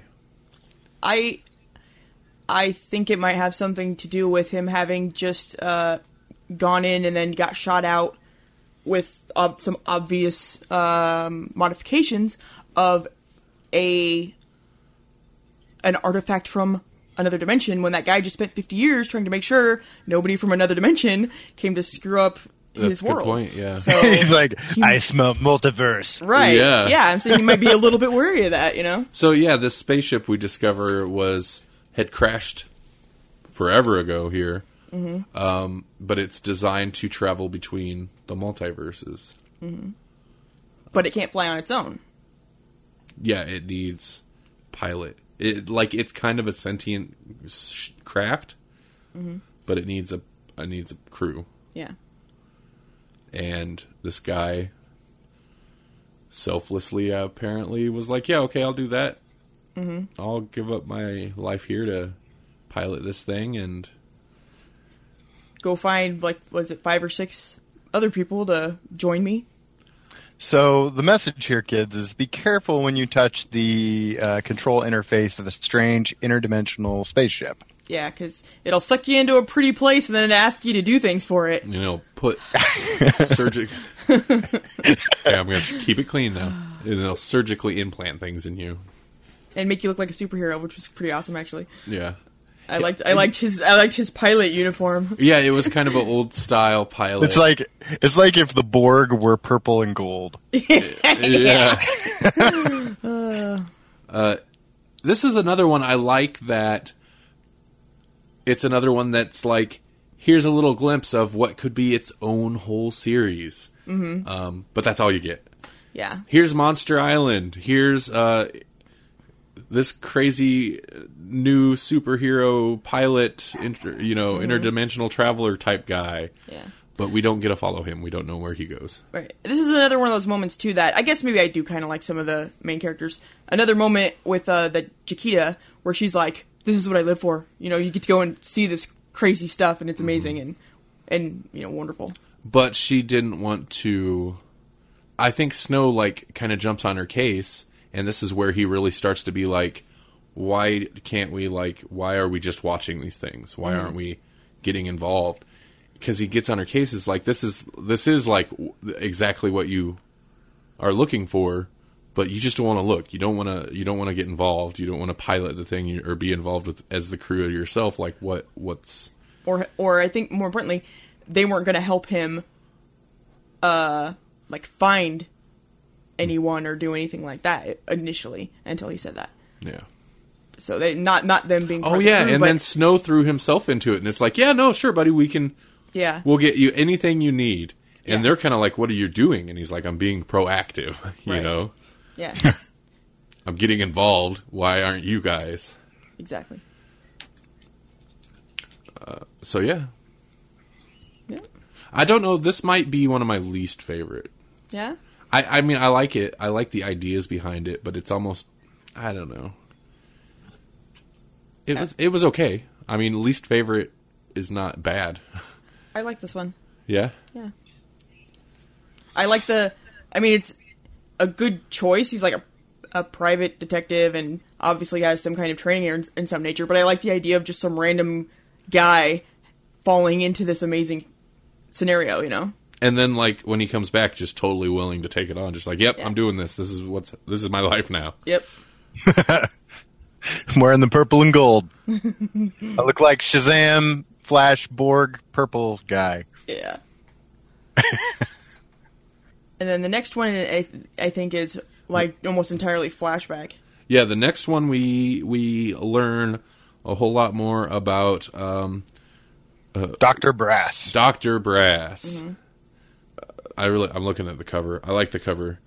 He's definitely a Doc Savage looking character, and it's got he's got this crazy gun with 3 barrels, and it's got a bunch of different years, 1950, 1973, 91 is behind him. I'm sorry, this has nothing to do with that. Did you ever actually get you to read Doc Savage? Huh, I haven't read it. Oh, I just talk about it so much that you know. Yeah, you told me everything I know about Doc Savage. Okay. Which is not necessarily, I should read some. You should. It's good. For, really old pulp novels, but... I think he's been brought back in comics fairly recently, too. too. Yeah. Mm-hmm. He gets pulled in once in a while. Mm-hmm. And speaking of old pulp novels, this one has a lot of cool cutscenes that basically look and read like kind of a pulpy fiction thing. Right. Yeah. You get passages, and I like the little scenarios where they're fighting like strange creatures under LA and just different crazy wild monsters they're fighting. I like that glimpse at that old golden age and pulp era of like, this is what superheroes did then. They fought weird creatures from outer space and stuff like that. Or that crazy whatever chariot that left people all like half in the ground. Oh yeah, that was weird. Yeah. And yeah, most of this is flashbacks to that during a conversation between Snow and Brass, who are exactly the same age. And there's something something going on with that date, because there are apparently several people born on the same day that are all still alive. Yeah, at least 3. And they mention that they both know one of them. And Snow kind of seems to infer that he has more of a history with... It was a woman, right? Yeah. The third one. But we don't know really anything about her. Right. There's some really nice character moments in this that I appreciate. I like when they can pull off like such a glimpse into a character's emotion without even like word balloons. Because, here, I'm looking at the page, and basically Brass is like, because he figured when he was in that cave that it was maybe the 70s, because he had no way of really keeping track all those decades. And he's telling Snow that they could have told him it was like 1999 or whatever, that he could have handled it. And he says, 44 years and I thought it was 30. That's not bad. I could have handled that fine. And then, but the next, like, the panel below that is his, like, kind of a closer up on his face, and he looks kind of bothered. And I just like that glimpse into, like, he says, I could have handled that, but then the next panel is like he's kind of actually seems pretty upset about it. Right. And the art there is nice. It just conveys that really well.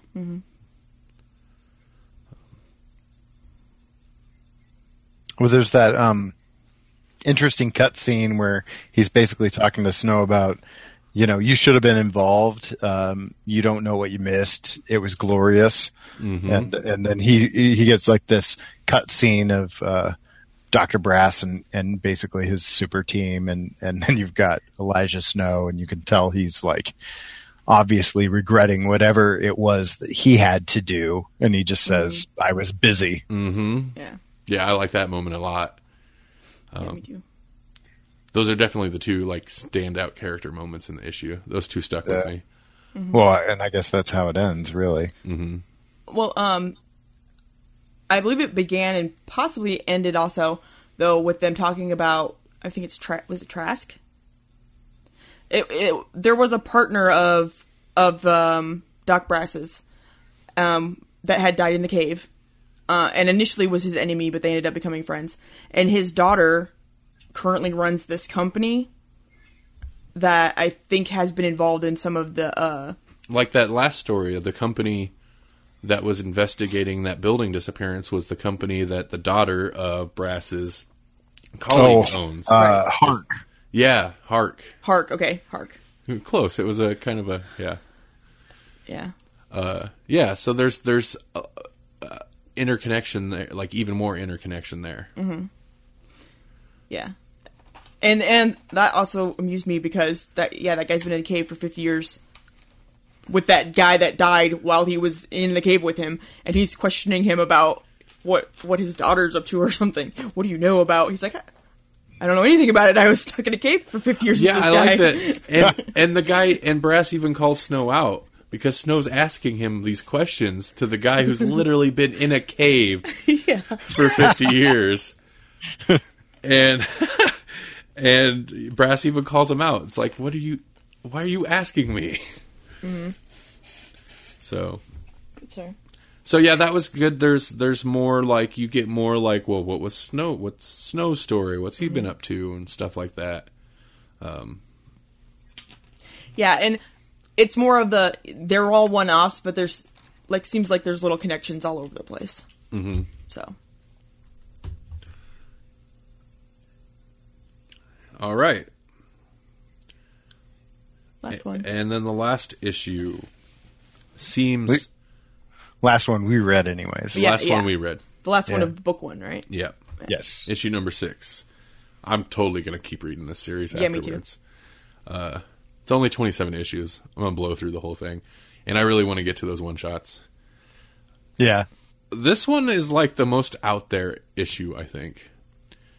It seems to throw you into the middle of some stuff where there's some like, not just like, it's like the planetary guys being like actively involved and they're going to attack this person. And like, it's just, I don't know what is going on in this issue.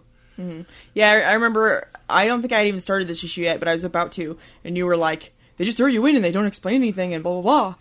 And then, yeah, I see what you were saying. There's still a lot that they, obviously, he learned through files or whatnot, but we don't really know a lot. Yeah, there's a big jump between, or at least a big jump in like, from last issue, Snow knows like nothing about anything, to this issue where they clearly know a bunch about a bunch of stuff, and they are after some answers, and we don't even know the questions. Yeah.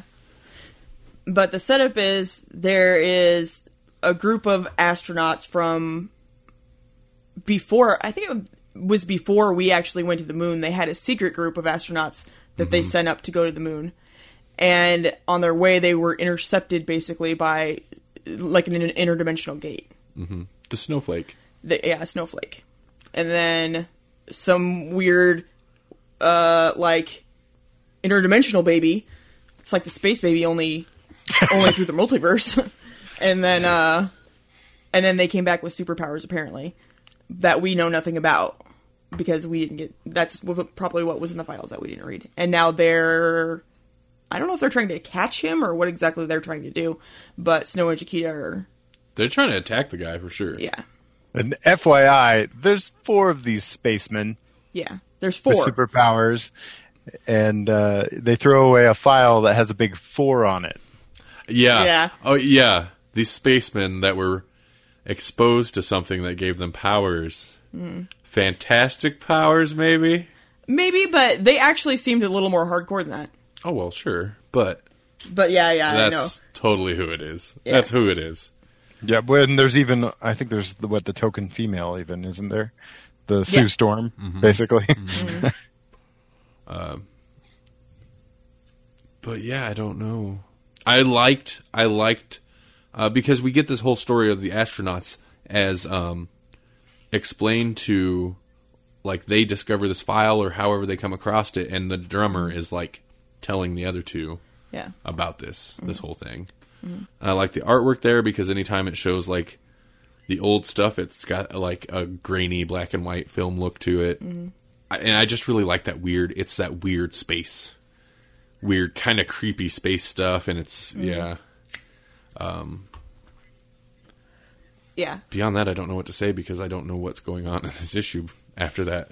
Well, I know that I don't know exactly what they were doing, but the way that when Snow was talking to the guy, the way that he describes them is basically like the anti-planetary people, where they're like doing everything to try and stop progress or something, rather than trying to, and discover new things or trying to stop that. Yeah, and Snow's super upset when he's in there because he's like, all this stuff in here, like this technology, this stuff in here, all the lives you could save, and you're not doing anything with it. That kind of seems like his big motivation to be angry at this person. Yeah. Although it does seem also like they might have done some pretty horrible things in the meanwhile. It ends pretty abruptly. I mean, if this is the volume break, I suppose it kind of introduces you to what would happen in volume 2, but it's like, you're just getting going. What? This is totally the cliffhanger. This is the volume 1 starts, you get the introduction to the group, you get some nice little, like, one-shot style stories, and then, like, it throws the big, like, come back next season, the big, like, chunk of, like, what is going on, like, insanity, and then leaves you hanging there, so you're like, oh, I gotta read more. Yeah, I like it. Oh, and it's not important, but if it, I don't know if it has something to do with their character or not, but the guys that were the astronauts, I want to say most of them were like scientists from Germany that they smuggled out during the war. Yeah, there was some like World War II stuff going on, right? Yeah. Like a lot of this technology was like crazy Nazi World War II technology. And a lot of this happened well before the U.S. publicly sent men to the moon. Right. Well, even in the cover, it's got like the American flag on the left side, and then it's got like the Iron Cross on the right. Of like this, I don't know if it's a Oh yeah, you're right. control panel or looking through a visor or what. Now that you mention that, You're quite right. I like this issue. Like I said, I want to read more. Yeah. What did you guys think of this overall? I mean, it sounds like we all enjoyed it quite a bit. Yeah. Yeah, I loved it. This is totally my kind of thing because I love sci-fi. I like horror. I mean, I love horror too, but it's just, it's hard to find stuff in the genres in sci-fi specifically, actually, that is really well done, I think. And this is one of those things that I think it's really well done, and it's totally what I want. I feel like it's episodic, like it all strings together somehow. But you can read each issue and not really feel overly lost. Yeah. Like they're really pretty self-contained, which I appreciated. Yeah, even the stuff that's stringing obviously a larger story along is still presented in a way like that the 5th issue that's all about brass. There's stuff that ties into like, well, what's going on with planetary, what's going on with snow, but it's still like its own thing where you're getting like kind of Brass's backstory and some of the stuff that he did beyond that first issue, Right. Right. You get to see where some of those trophies in the cave came from. So, so what did you guys think of the art? Yeah, I think I liked it overall. Yeah. I did too. I think I might have mentioned to you, it seemed like it changed some. I thought there me. might have been artist changes. Yeah, I thought there might have been. But I think it was all the same artist. Just changed style or something, maybe? I think maybe, yeah. Because I was actually, I just looked, like, paid attention to it today, preparing notes and stuff. But I could have swore it seemed like, if not every issue, there were at least a couple artist changes because the style does change from story to story, I think. Yeah.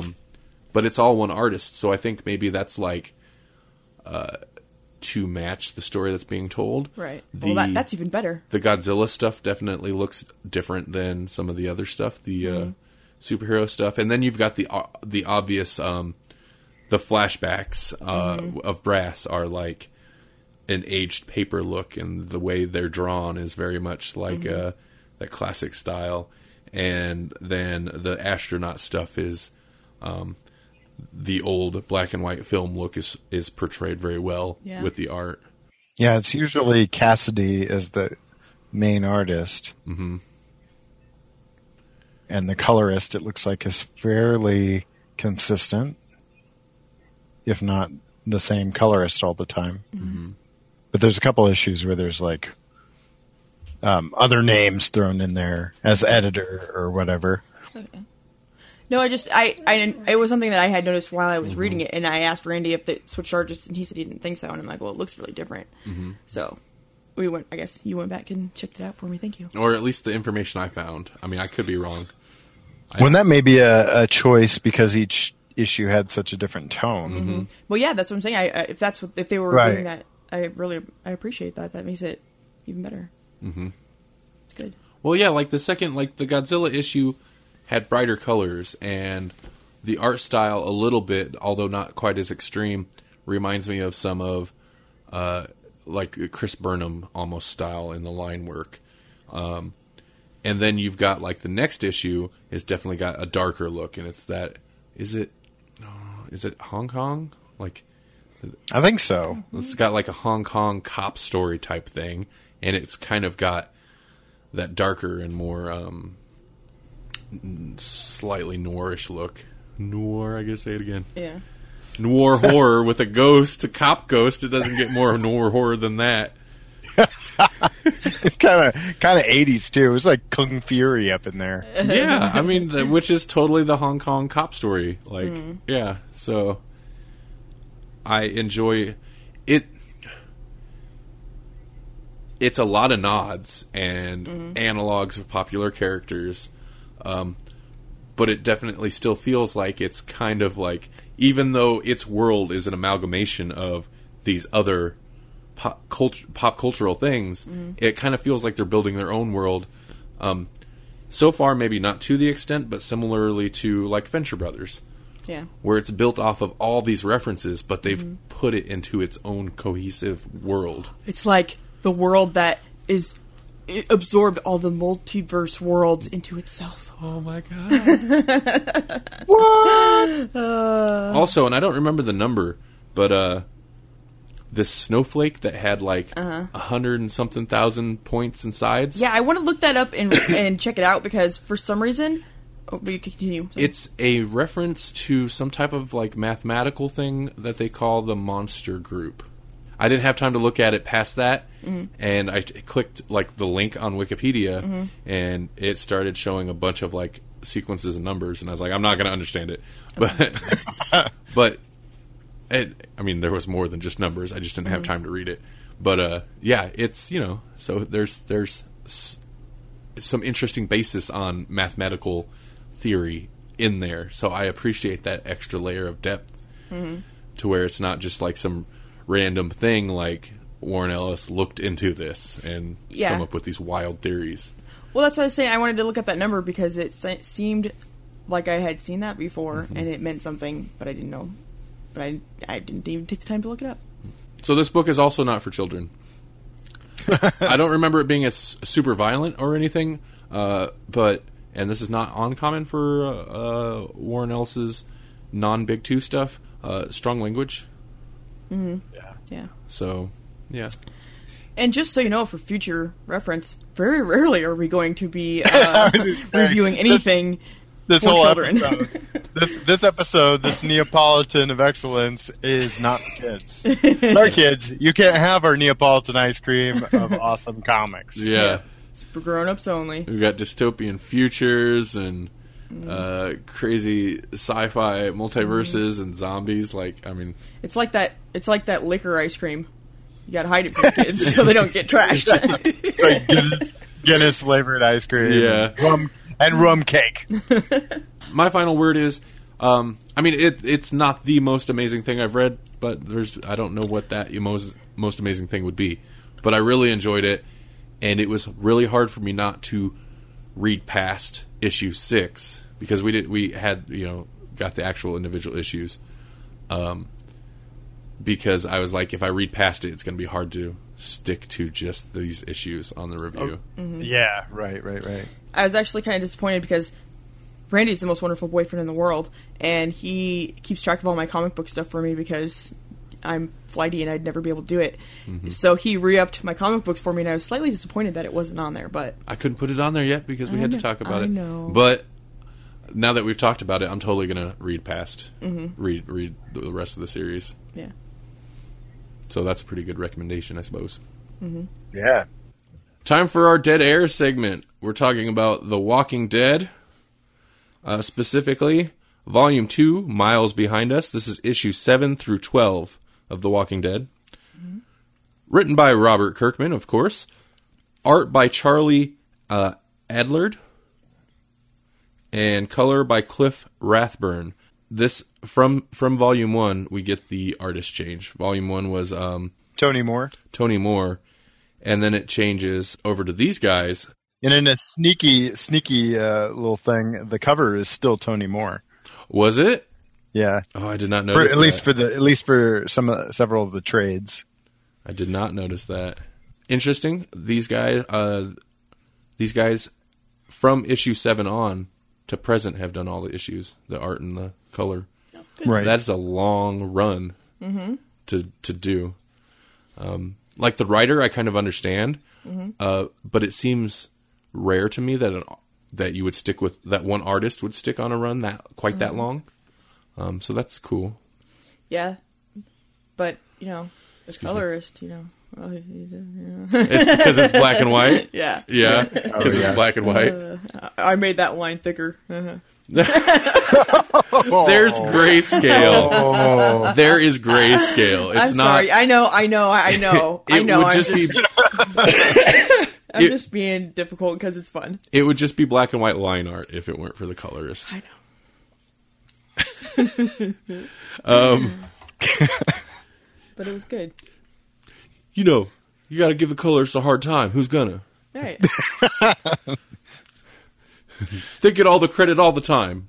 No, but on our show, I think they a lot of times I always try to be sure to mention the colorist because they do have a huge impact on it. Yeah, and well, part of it is because we read a lot of DC, but we make a point about how between this issue and that issue, the colors and the light and the dark and how they, how much effect it has.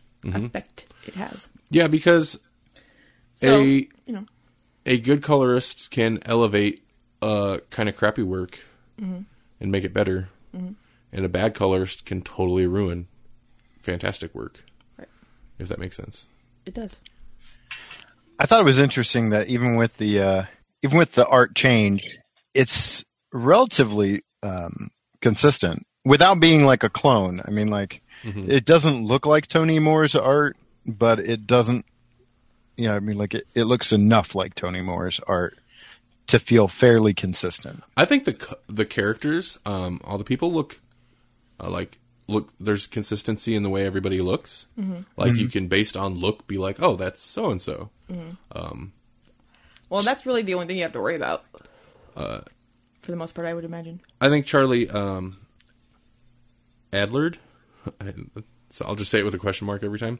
I think his art's a lot cleaner, and not necessarily in that Tony Moore's art is dirtier and bad, but it has a cleaner look to it. It doesn't look quite as grungy. The zombies look good, but they're not quite as gnarled and disgusting. I just think he's got a cleaner style to his art. The lines are less. It's just less heavy on the colors and the black and whites. Yes. Yeah. Tony Moore, he had that almost Disney Prince angular jaw thing. So certain characters were super stylized, and then all of a sudden you got to the zombies and it was boom, hatching. It's exactly. It's stylized in the total opposite direction. You're right. And this all feels like it fits together maybe a little bit better. Yeah. Very much more of a middle ground consistently between the two. Okay. So I kind of want to, because reading this and watching the show, and I think it'll be this way until I get to a point where it departs more. It's hard to, as reading it, not be oh, this is like the show, or this is not like the show, or compare it to the show. So I kind of want to try to avoid that until after our main chunk of the review. You know what I mean? Okay. Comparing to the show. Right. Well, I was going to do it right away, so... It's tricky because you got introduction of new characters that don't even show up in the show until season 3 or 4. And all I was going to say is this is a departure already. The beginning of it is a departure from the show because we skip over a big chunk that was in the show that's not in the comic book at all. But like I was saying earlier, like the show, this is pretty much season 2. And like season 2, I thought the first half drug a little bit more for me, and then it picked up towards the end. Okay, so it starts off there. We get a little bit of a flashback between Lori and Shane. Shane, yeah. But I kept calling him Sean too. I'm screwing everybody's name up today. With their moment of weakness, or whatever you want to call it. So yeah, they've just buried him. And then they're going to take that opportunity to be like, yep, we should get out of here. This is not a good spot. And so they hit the road. One thing I find interesting, And of course, they'd have to do it this way, but the time flow in all these issues is like, it's like, of course they're going to stop, and that's when we're going to follow them. Time slows down as the reader because you're following them. But then when they hit the road, it's like weeks pass within a page. Yeah. And sometimes that feels slightly disorienting, but of course it makes sense because you don't necessarily want to be like, here's all the tedious stuff they do while they're driving down the road, Right. And I read the first couple issues again, and that's why I didn't get to the end ones, because I was just going to flick through. Instead, I read them. But one of my favorite bits is in that first one when, like right after the funeral or whatever. What's his name? The old guy with the RV. Dale? Dale is like, Andrew's keeping track of time, and we think tomorrow's Christmas. And Rick's reaction is great. He's like, don't tell anyone! Yeah, he gets, super urgent about don't tell them. It's like the anti-Christmas special. Yeah. I don't want them to know that besides all this, Santa can't find them. But I love that bit. It made me laugh. I mean, it's supposed to be sad, but it made me laugh. Unintentional comedy beat. Yeah. And this is where, at the end of this issue, we get the reveal that she's pregnant. I thought that already happened. Okay. Yeah, you're right. I jumped ahead a bit. So Lori's pregnant. With a baby. Yeah. There's about to be a bunch of mama drama. Yep. And then, so this... Still a better love story than Twilight. So the second issue starts with that scene continues because it definitely leaves on a soap opera cliffhanger of I'm pregnant. Dun dun dun. Yeah. End of issue. There are some repeat panels. This is not necessarily a criticism of it, but it's something I always look at. Comic books, they'll have like the same panel several times because that's, sometimes that's, I like it. It usually gives it kind of a cinematic feel. But every time I come across that, I look close. I'm like, did they draw the panel twice? Or did they copy paste? Did they cheat? And that's not necessarily fair of me to say, but, and almost every time I look at it and there's lines are slightly different, I'm like, oh, they actually took the time to draw it twice. He copied panels a couple times in here. And that's not a fair criticism because I'm sure that happens a lot. And why not? If you need the exact same panel, why draw the whole thing again? But it's like the first time where I looked and actually noticed it.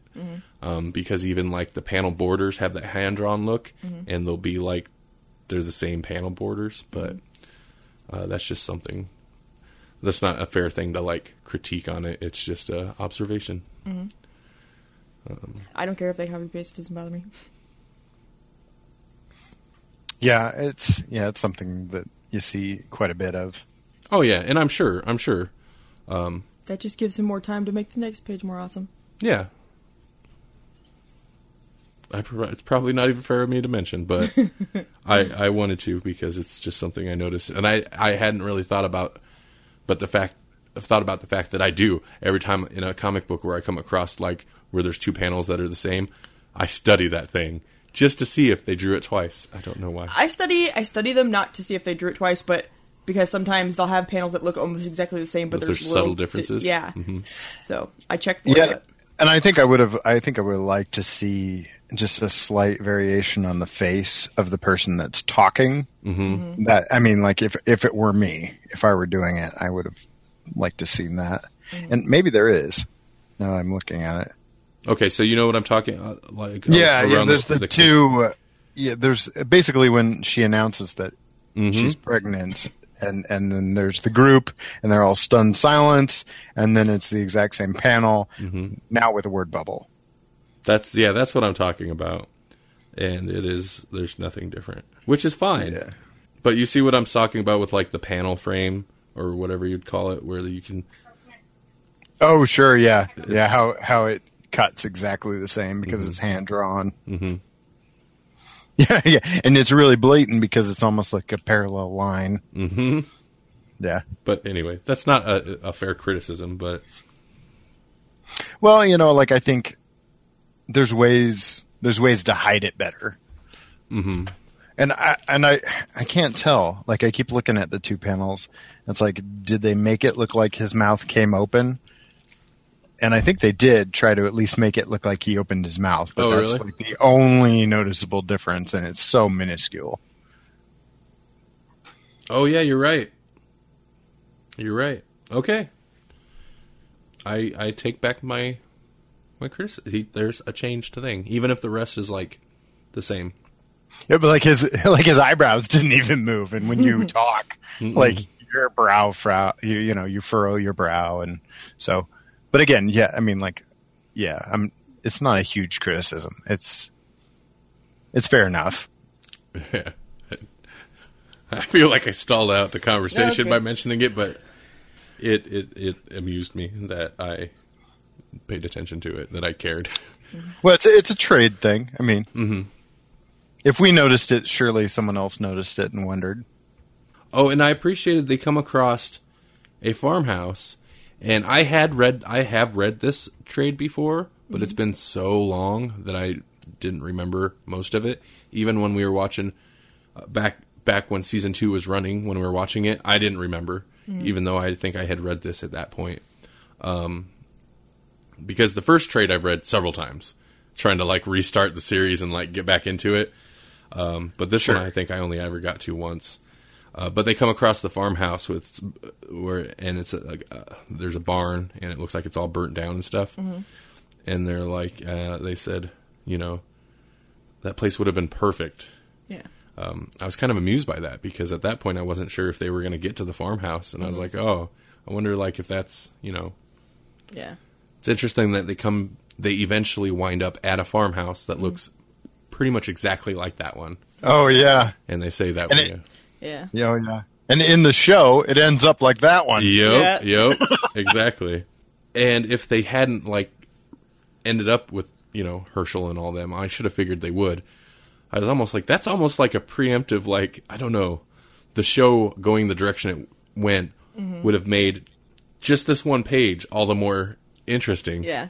But, yeah, again, that's outside influences. So, yeah, siphoning gas, they find, They discuss for one, it's snowing, it's cold, and they discuss the like freezing zombies, the corpses being frozen and not being. Oh yeah, and that was like a big deal. Like I didn't realize how much it affected them. Mm-hmm. And that's interesting because I've never seen anything else deal with it that way outside of, was it the Zombie Survival Guide? Yeah. Yeah, outside of like the Max Brooks zombie stuff. I've never seen anybody else address it. Yeah, I was gonna say the Zombie Survival Guide and the World War Z. Yeah, because that's just short stories that are basically kind of related to that. So. So I was impressed by that. I was like, oh wow, okay, cool. I like, along with some of the stuff they did in the first volume, I like that it is definitely like it.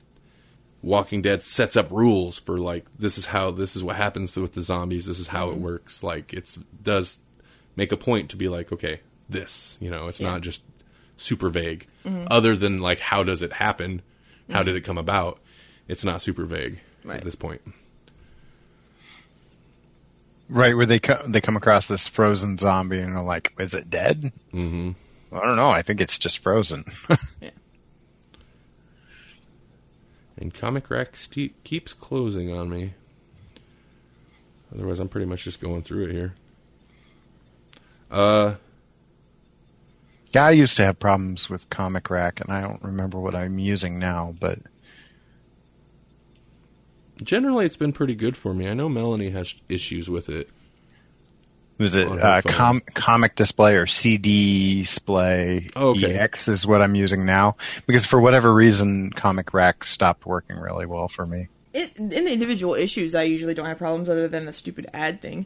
But it's because we're cheap. But my problem with it is that if I have 6 Walking Deads and then some other comic series after that, I'll read the first Walking Dead, and when I go to flick it, because I'm done with it, I go to flick to the next one, and it'll switch to a whole nother series rather than to the next comic and next series. That's the only problem that I had with it. But it does it so much that it annoys me, because if I don't really pay attention, I'll read or miss a whole chunk of comics on your phone. Yeah. I've never had that issue on mine either. I don't know why it does that to you. I don't either. But Comic Rack on the phone is convenient because I use Comic Rack on the computer, and it's super easy to sync. I'm not sure. I didn't think about synopsis for each issue, so I'm not sure what happens in these issues. Oh, well, they don't need no synopsis. Okay, well, you need to move this along, because I'm having a fucking hard time. Yeah, I'm sorry. I can't. I don't want to just go page I screwed up your flow. I just wanted to make sure we didn't forget introducing the new characters was my only thing. Okay. Yeah, and it was it's Tyrese and his daughter. I can't remember her name offhand. And her that guy, her boyfriend, her creepy guy. Yeah. And they really the art sell, because he's got the glasses and he's always got that look. The art sells right from the get-go. This is a devious guy. He's up to something. He's always squinting at Tyrese. He's that guy that built Christine in the Stephen King book. Yeah, he totally is. Yeah, so, there's that right off the bat. And I don't even think, they expand, Julie and Chris. That's it.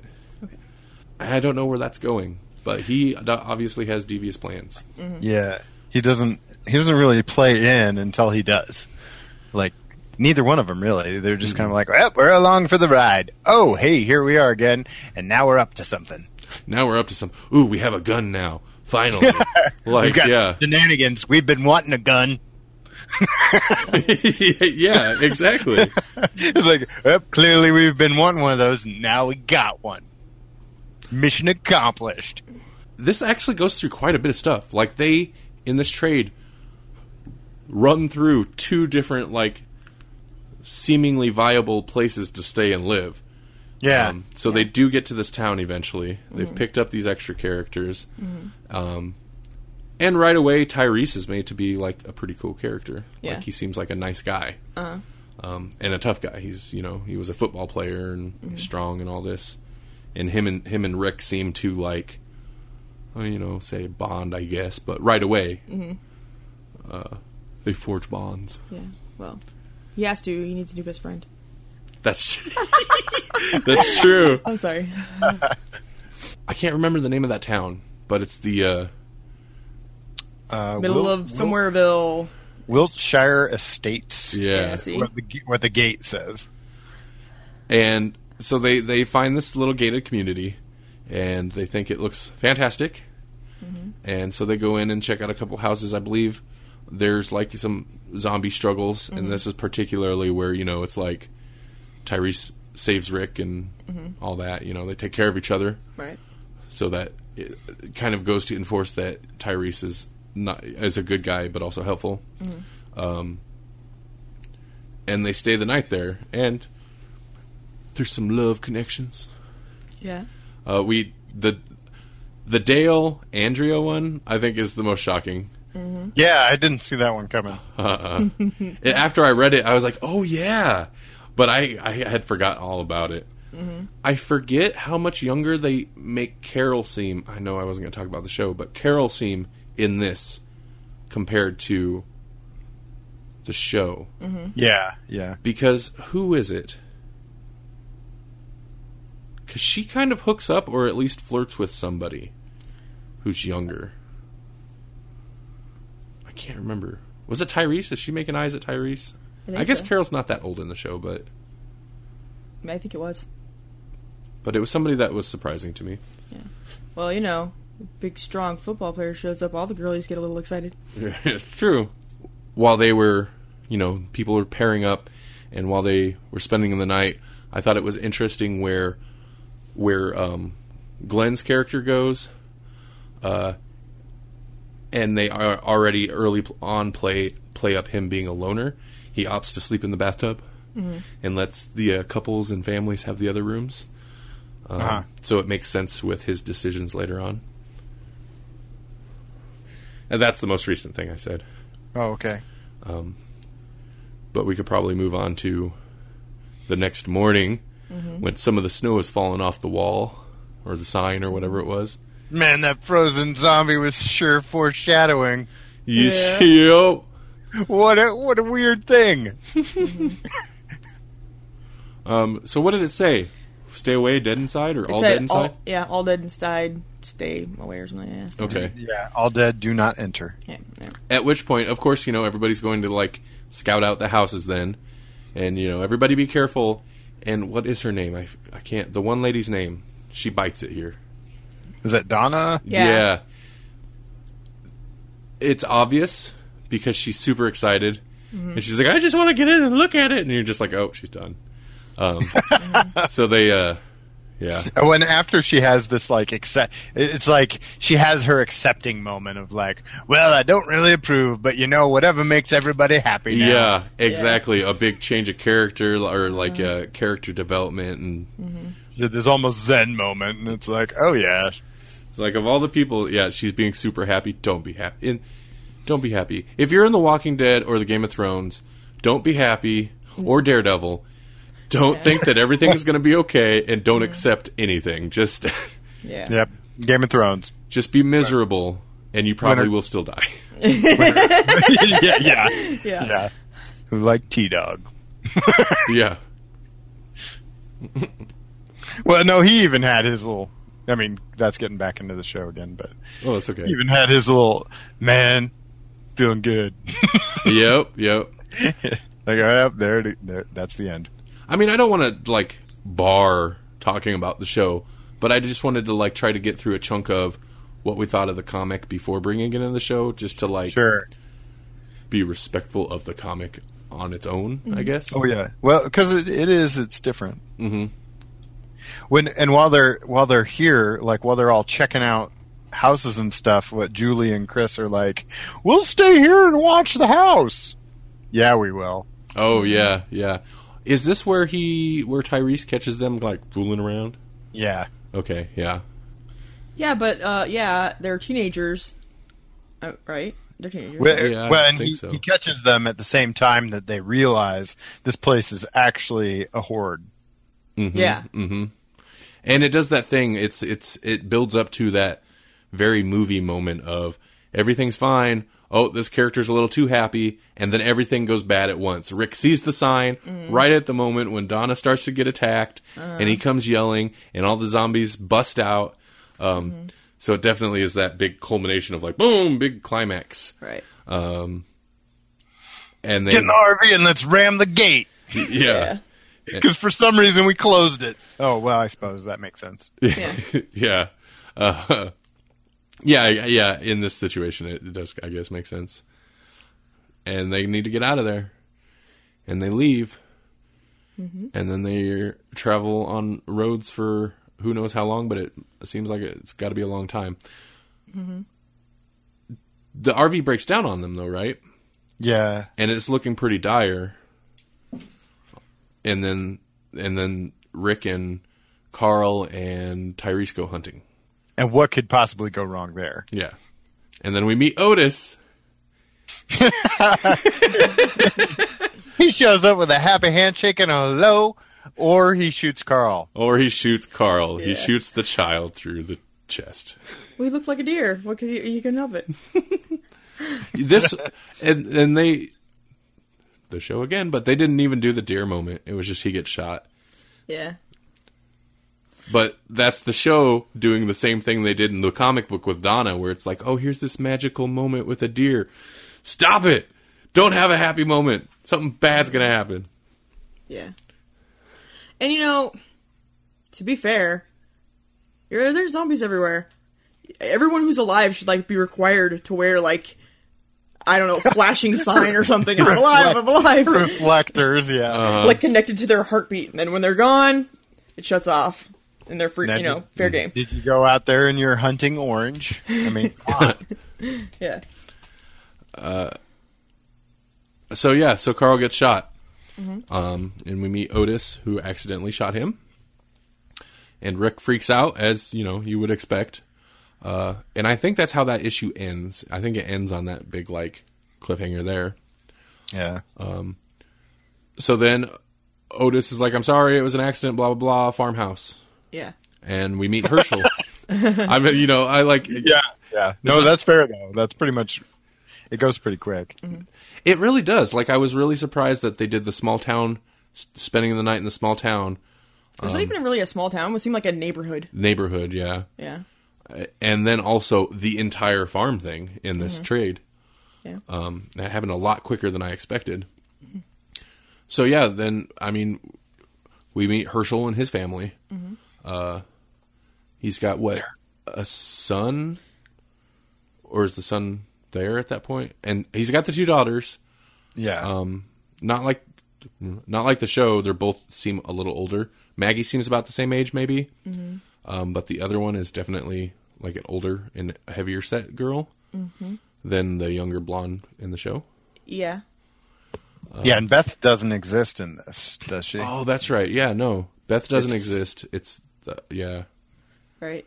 And are there not a couple younger ones, like actual small children? I don't think so. Okay. There's it's Lacey is the oldest daughter.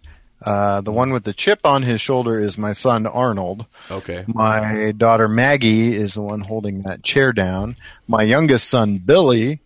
Rachel and Susie here round out the pack. Yeah. Oh. That's right. I'm like, I know there was at least the 2 little girls. Oh, I didn't even remember because that. they were characters from some other people in the show, but they were okay. part of Herschel's clan in the book, and I remember that. A lot of the dynamic between Herschel and like Rick plays out very much the same way it did in the show. Herschel's like, kind of patches up. Herschel's very much similar, but they don't seem to play the religious aspect in it. Right. That he has in the show. Or the former alcoholic aspect either. Right. But otherwise he makes, he had medical training from being a veterinarian or being a vet. You know what I mean? Yes. And he patches up Carl and, he lets them stay there for a time. But they have to continue, they can't sleep in the house except for, Lori and Rick since Carl's in there. And he does say several times, "You're welcome to stay here while Carl gets better." Right. So then when he's like, well, as soon as Carl's better, you guys have to leave. And Rick's super surprised by it. Obviously that was Rick not really paying attention to the exact wording that he was using. Yeah. But it wasn't really out of nowhere. They also got to the barn thing real fast, where it's like right away, she's like, "Oh, that's where we keep the dead ones," right off the bat. Yeah.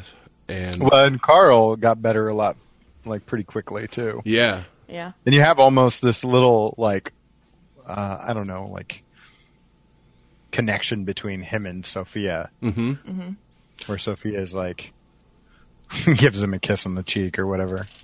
Yeah, and the whole scars are sexy thing is like, you don't even know what sexy is. I think that's what adults say for beautiful or whatever, pretty.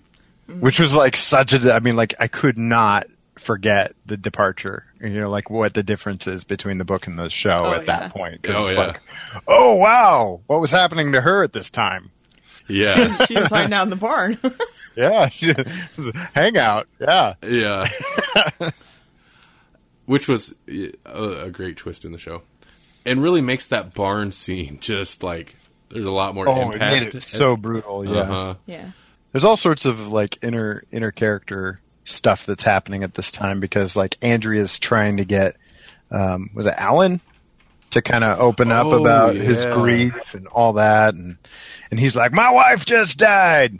He just kind of says that over and over. Yeah, I want to talk to you. They exchange very, very harsh words, and he says pretty hardcore things to her, and I can't remember who else. Somebody else kind of brings it up, and has none of it. He's just like in shutdown mode, and very angry. But eventually, he kind of starts to come around when they're cleaning out the barn. And yeah, Carl did get. That's what I was going to say. Carl did get better really fast to the point to where he's pretty much like in the room getting better, and occasionally like you see him and Sophia in there.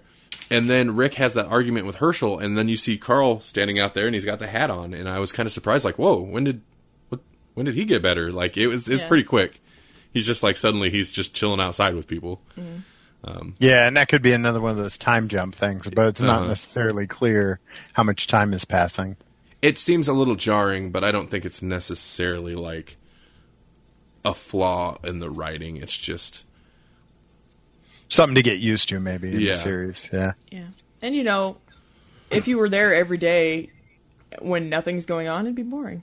You don't want to. Yeah, and give me when the zombies attack. Other than that, I'll be busy. And maybe there are easier ways to like portray a passage of time, but there are also a lot of like ham-fisted ways to do it. Mm-hmm. And so I'd rather just not deal with it than like have a ham-fisted thing. Like, remember... You're like, 2 days later, 3 days later. Yeah, exactly. Mm-hmm. 1 more day later. Yeah. That would get really old really fast. When things finally go down, how do they go down? It's just an argument, isn't it? Well, basically, he figures out the whole... he figures out the whole thing about the barn. Mm-hmm. And they're like, yeah. Like, they have really strong words about it. And they're like, all right. And we're like, we gotta keep an eye on this barn all the while. Like the whole Maggie and Glenn thing is blossoming. Oh, yeah. Yeah. Good. And Julie and Chris are like, we need a gun. I enjoyed how we need a gun. We got a gun. We got a He's gun. He's gonna pay. I enjoyed how the Maggie and Glenn things happened. It was just very much like, he's just so matter of fact. Yeah. Glenn's like, I just don't want to be alone, blah, blah, blah. And then Maggie's just, boom, blunt. Yeah. And Glenn's so do you want it then? Sure. We're like, yeah, I do. Yeah. So I enjoyed that. And that quickly became like, we're in love, Yeah. Yeah. But, and so they're cleaning out the barn, and it seems like they're under the impression that that's where they're going to live. And Rick's like, we can't live in a barn forever. There's plenty of room in there.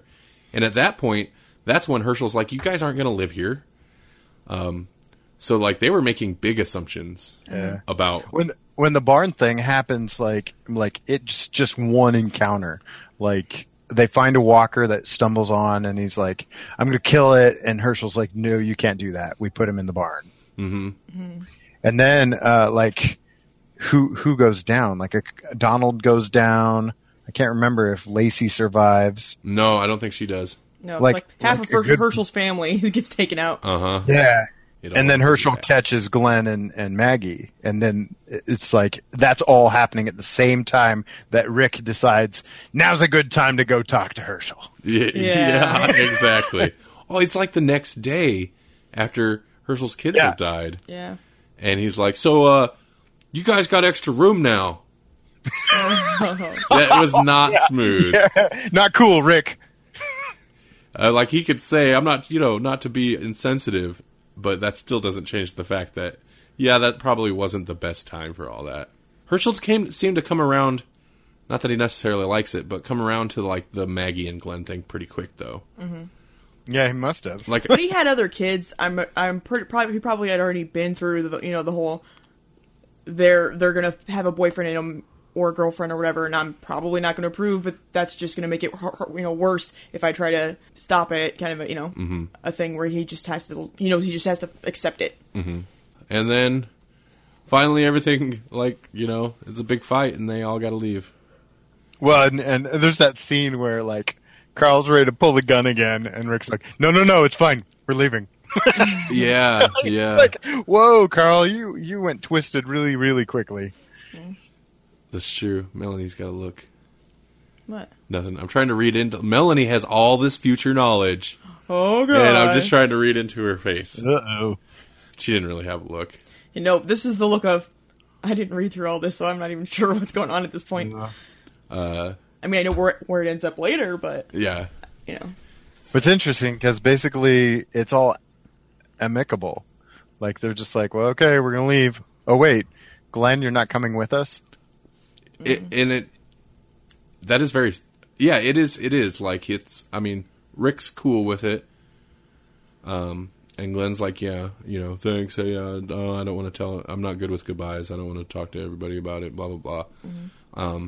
And I was surprised by it. I just didn't see it coming. I'm kind of curious how. I mean, like maybe this plays into Melanie's future knowledge here, but I'm like, really? That's it? That's all we hear from Glenn now? And Herschel and those guys are just like they're there, and in a perfect world, they're still alive, but not part of the story anymore. I'm really trying to read her face now.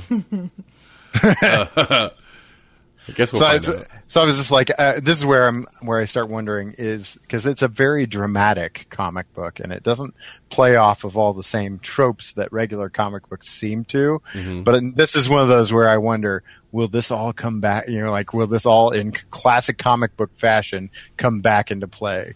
Like, are they dead? Are they alive? There they are. Yeah. And okay, so did that issue end? Like they're gone, right? They left the farm. Yeah, they pack up. And then we get more like quick road stuff. Yeah. Okay. How does it end? Does it end? They're kind of they get a little bit further in the RV. Oh, they find the prison. Okay, that was what I wanted to ask, but I didn't want to be like, well, if they didn't, I don't want to be like that's the next stop because I know that it is, but if it hadn't brought it up, I wasn't going to. Mm-hmm. Yeah, no, that's the last panel is them looking at the prison. Okay. And him saying, it's perfect. We're home. Yeah. Okay. I mean, they really did take like the entirety of season 2 from 4 issues most. 3 or 4 issues tops is the entirety of season 2. Which is why they had to add so much extra crap to Herschel's character because they were like, well, we got to stretch this out since it was only 4 issues. We don't have anything to work with here. Well, and that's... Make him a drunk religious man. That'll fill some time. Yeah. and they had the Shane stuff to work with because Shane was still around. Yeah, you're right. But that's also the season where they lost, I think, the most viewers because they over-padded it. Yeah. When Andrea's like all militant and going crazy at that time too. Yep. She's never a character in the show that I cared about. And then we lose Dale. I mean, like everything. This is where the series diverges really quickly. But this is where it diverges so much. Mm-hmm. Oh, Dale already? Did I miss that? In season 2, in the show. In the show. Oh, okay. What do you mean to Dale already? What? I'm pretty sure I thought Dale was like a 100 issue type character. Oh, did you? I like Dale though. Oh, I always liked him in the show. I was bummed when he got killed off in the show. I like him. I like the show version of him better, but I kind of enjoy the comic book version as well because the show version, he was more coy about how he dealt with people. Mm-hmm. And in the comic book, he's just so straightforward and blunt. With his emotions, any information he has, he's just so straightforward that I kind of like that too. Yeah. He's almost like he's like that older family member that just kind of is on your case about a certain thing and just won't let that one thing go. We're like, did you talk about that thing yet? Yep. No, we don't talk about that at the dinner table, Uncle Bob. Well, wasn't it Daryl who went to like Rick and was like, "Did you think about the fact that might not be your baby?" And, and then he went to Lori and was like, "Don't ever tell him if it's not his baby." What is he doing? Yeah. I don't know. What does he want? What are your motivations here, Dale? I think he just seems like the kind of character that likes to put himself into those situations. You're a terrible Uncle Bob, Dale. The hardest part of reading this and watching the show for me is the characters. That there's some characters that are so different that I'm like, I really, really like them in here, and I hate them on the show, or vice versa. You know. Mm-hmm. So it makes it rough. Well, like Tyrese is way different on the show. Mm-hmm. Yeah, he's a lot softer. Yeah. Like they're both like the characters are both good guys, like or at least the comic book character seems like a good guy at this point, like a nice guy. Mm-hmm. But in the show he's like so much softer and he seems more damaged. Yeah. Well, didn't they not meet him until like the governors? Yeah, they didn't meet him until after that whole thing went down with whatever the governor's town is called. Yeah. So that's why he was damaged. He had to live there. I'm just kidding. I kind of suspect... Okay, so there is a lot different at this point in the book compared to the show. But a lot of the stuff that was in the book here, in one way or another, was in specifically season 2 of the show. Yeah. Like, it goes down similarly, but less extreme than it actually did on the show. Mm-hmm. Right. I think there was more death on the show and more chaos, which is kind of like surprising to me, given the reputation that the book has. What I wonder now, In like this with season. the body count, I'm just gonna say, I don't think there was more death in the show. It was just more chaos. I think more people died in this one. Yeah? Yeah, because during the whole barn burning, whatever. Okay, Shane died, Oh, yeah, I forgot. and Sophia died, and then maybe one of Herschel's people died, or maybe even 2. I don't know. But in this one, at least the same. I want to say. Well, Because Shane was already gone. Herschel, obviously we're into the show comparison time. Yeah. Herschel had a son in the show that died during the barn thing. Okay. But, not the barn thing. I think they didn't kill they didn't kill anybody off during the barn thing. They killed people off during the, like, everything's on fire, everything's going, Right, okay. going down. when then Otis, he gets bit at one point. Shane is responsible for Otis getting bit. Shane is like full on bad guy at this point in the show. Right, Yeah. right. Oh, And yeah. leaves Because Otis to die. Yeah, so he dies long before, and he doesn't even die in this. I don't think. I don't think so either. You're right. But I was thinking probably the same amount of people die there if you exclude Shane because he was already killed. And then, who was it? Donna died earlier. Mm-hmm. So, it's Right. I guess rounds out to about it the is same. getting harder and harder, though, to compare it to the show. Mm-hmm. It's just the farm stuff. It was way more extreme in the show. What little bit is there is, like, a lot of it does make it to the show. It's just, again, they padded the show quite a bit more. Mm-hmm. I mean... You gotta have a well walker. Come on. Oh, yeah. There are some great ideas that make it into the show. Mm-hmm. And I like that Kirkman's so closely tied to the writing and working on the show as well. Mm-hmm. Which we talked about, I think, the first Dead Air we did. Mm-hmm. That I just imagine that there's things where he's like, if I could do this differently, what could I do? Or what could I add? Mm-hmm. Yeah. And then there's times where he's like, if I could screw with the comic book readers, what's really going to mess their heads up? Yeah. Oh, sure. Surely.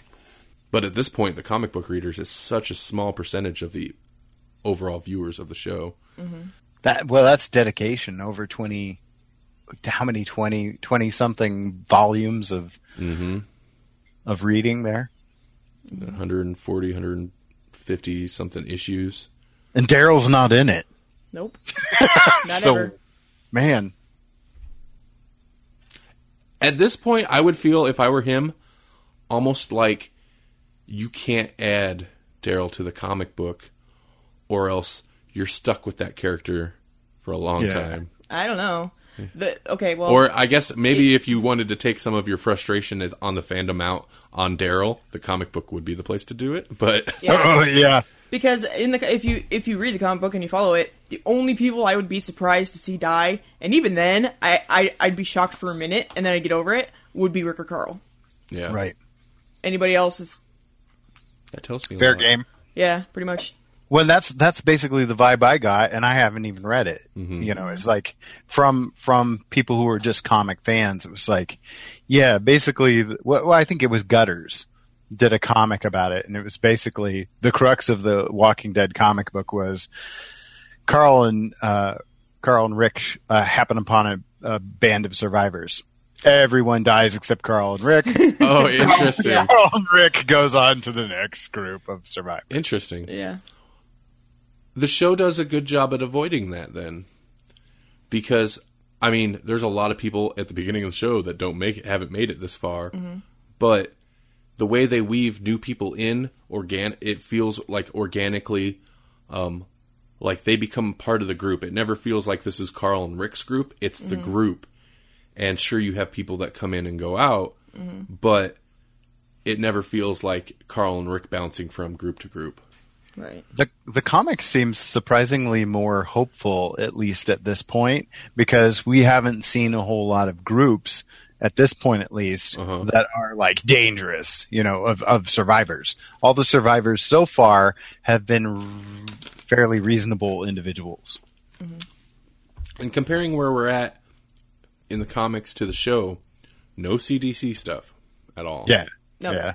Doesn't. As far, I'm going to tell you. And it's not in it? It's not in it. I'm kind of glad, because in the show, that part to me felt so out of place. It was out of place. It didn't make sense.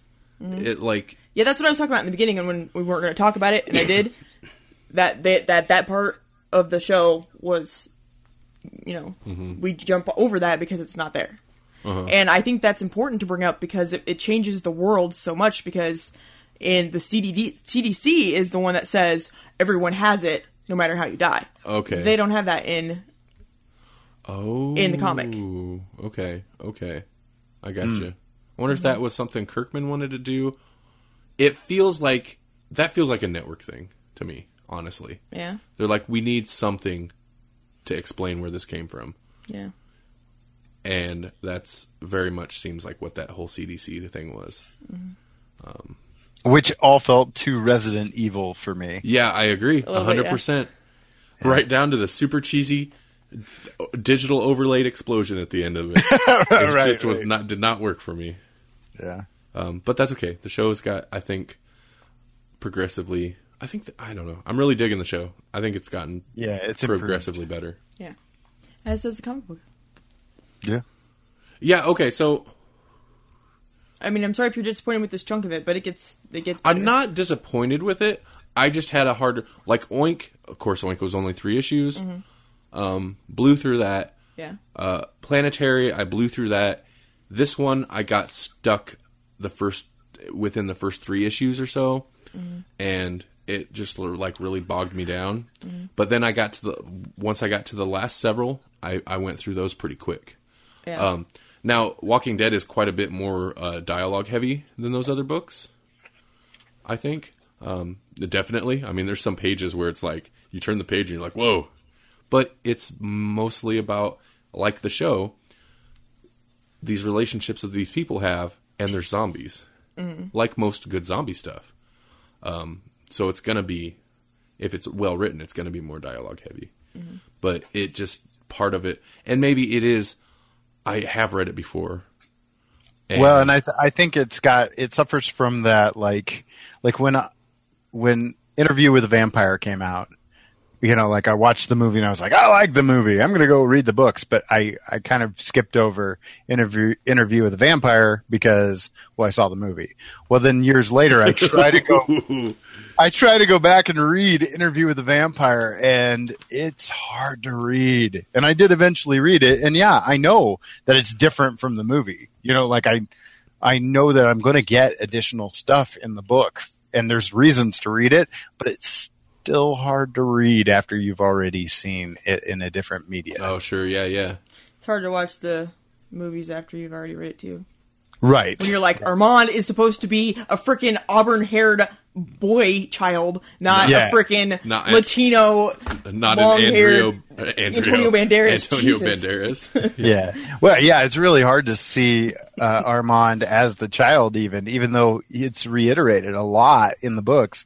It's like, yeah, I hear Antonio Banderas in that ridiculous accent. That might enhance it. Well, yeah, yes and no, because then they'll say how he's a little boy, and that just takes you out of it. You're like, Antonio Banderas, you man child. Is it me, or is the tone of this thing all over the place? Yeah. What? And having read this before, the farm stuff I had forgotten most of. And the beginning stuff with the little neighborhood, I remembered more of, so that's also probably part of it. I was like, I've read this before. I don't know. I just kind of got stuck on it until I got to a part where I was like, ooh, this feels new again. And honestly, this is one of the, I mean, it's earlier on, but it's one of the things that I remember less, looking back and remembering things, but it's because it doesn't have a whole lot of, the big shocking event things. It's less memorable. Yeah. Yeah. I mean, I still dug it. It's a, like, following them on their journey. It's a good continuation from what we read in Volume 1. Mm-hmm. And there's the prison. Yep. They got to the prison at the end. Look what we have prison to look forward to. Rick does not seem to be in the same mental state that he was in quite in the series at that point. Oh, yeah, because he had that whole hardcore I'm the boss thing at the end of that season. Yeah.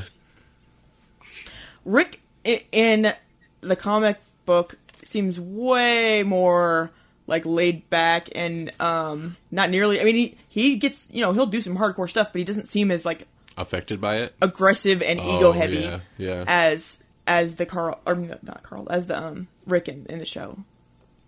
I like me a mean Rick, too, though. Yeah. I just like Rick. I think Rick's a good character. I love Rick in the show. And it is a little bit harder to get a grasp this early in the comic book anyway. Mm-hmm. Although it's hard to, like, you can't really compare, like, character development at this point in the comic book versus the show, because even though, like I said, the end of this is the end of season 2, basically, it just that was crazy sounding. Yeah, I think it was a dog bark, but it sounded like somebody skipping a record or something. Yeah, right. I hit the mute right as it was happening. I can feel him doing how he did it. Oh, are you DJing that dog? I'm doing the transform scratch on his crazy collie bark. But like, we're really not that far into the comic book series, so having that much character progression might feel weird and rushed at this point, whereas the show at this point felt like it'd been going forever. Yeah. Yeah. But yeah, I'm excited for the next one, which we will discuss Volume 3 of The Walking Dead, the episode after next. We take a break. Take a break from it. Yep, we're gonna break that and read some Crow. Yep. Get out our 90s long coats and have ourselves time. Fire it up a bit. Fire it up a bit. With s'mores. We're just certainly not going to zig when we should have zagged. No. Can't do that. As long as we don't do that walking against the wind stuff. I hate that. Nice. Nicely done. Oh, man. This was a long month. Like, so much stuff happened this month. Mm-hmm. Was Comic-Con happened since last time that we recorded? Yep. Feels like all the things happened. Like the Doctor Who thing with the Big Finish stuff. Like, oh yeah, the new. I don't know if we have time to get into it, but I was just like, oh, we're putting River Song in Classic Who. No. Yeah. Why? Well, apparently Big Finish has got some of the licensing or permission from BBC to use a lot. Like select New Who. Like they were already doing. Was it the Brigadier's Daughter, the new unit? That was the first thing that they kind of unveiled, was that they were going to do a whole series with those characters, with Osgood and Lethbridge Stewart, or what was it? Which is cool. What's her name? Yeah. So that sounded good. That was all good. But it was a huge thing that just came out. It was literally yesterday as we were recording, June 27th. They announced that they were doing they're doing a box set which includes classic Doctors facing off against new Who monsters. So you've got the Fifth Doctor against the Weeping Angels. Oh. You've got see, that's kind of cool. Yeah, that is cool. Sixth Doctor against the Jadoon. Was the Eighth Doctors against the Sontarans, and I can't remember who Seven was against. Centaurans aren't new, are they? No, but it was like the new, like, okay. Like, basically jumping them forward in time, right? Kind of thing. Like, they're less, like in the classic series, they're all about fighting with the. I can't even remember. Rudon, Is that who they were always against? Yes. I'm names. I don't know. Basically, those eyeball creatures that can shapeshift from the Lighthouse story with Tom Baker. Yeah. Okay, yeah. That was one of the best ones ever. I love that one. Horror on Fang Rock or whatever. Yeah. Mm-hmm. Yep. Yeah. So that was announced, and then that one I was kind of okay with because it's, whatever. It's just doctors with monsters. We can handle that. They'll write it really well. Mm-hmm. Yeah, but that makes sense too because he usually knows about the monsters when he's like, oh, these are whatever. It works like this. He knows that because he met them before. Mm-hmm. He didn't meet River Song before.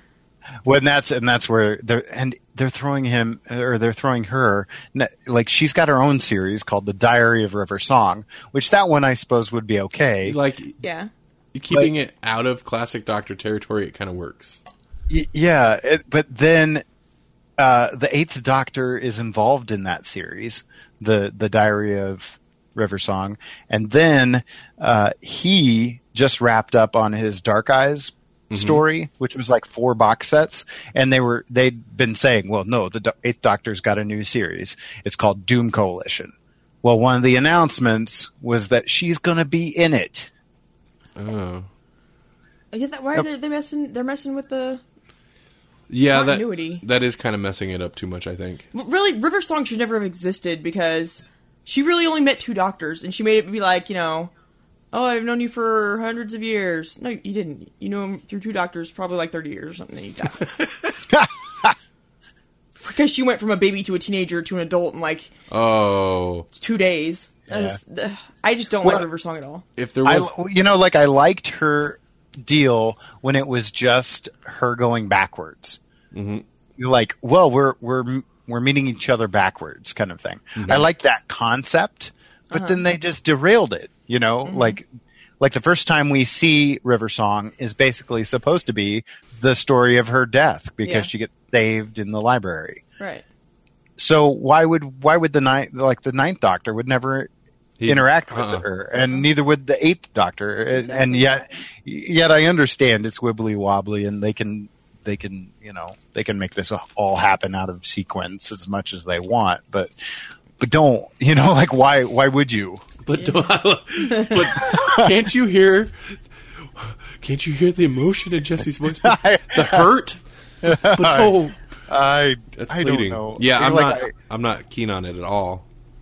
Part of me wants to be okay with it, but most of me isn't. Well, tell that part of you to shut up because he's wrong. Well, yeah, that's the thing. Like, I want to give it a chance, but I really don't want to have to give it a chance. No, we shouldn't have to give it a chance. It shouldn't have been given a chance. I think I'm not keen on the character of River Song anyway. Right, that doesn't help. She just kind of like became too much Moffat. I know he created her. Mm-hmm. She came in during RTD's run, but too much Moffat with her character, too cutesy. But even that aside, he muddied her backstory so much that it's just the best thing to do is just to drop her. And he doesn't even use that character anymore. Well, but that's part of the... Okay, I didn't care for her as a character. I didn't like her.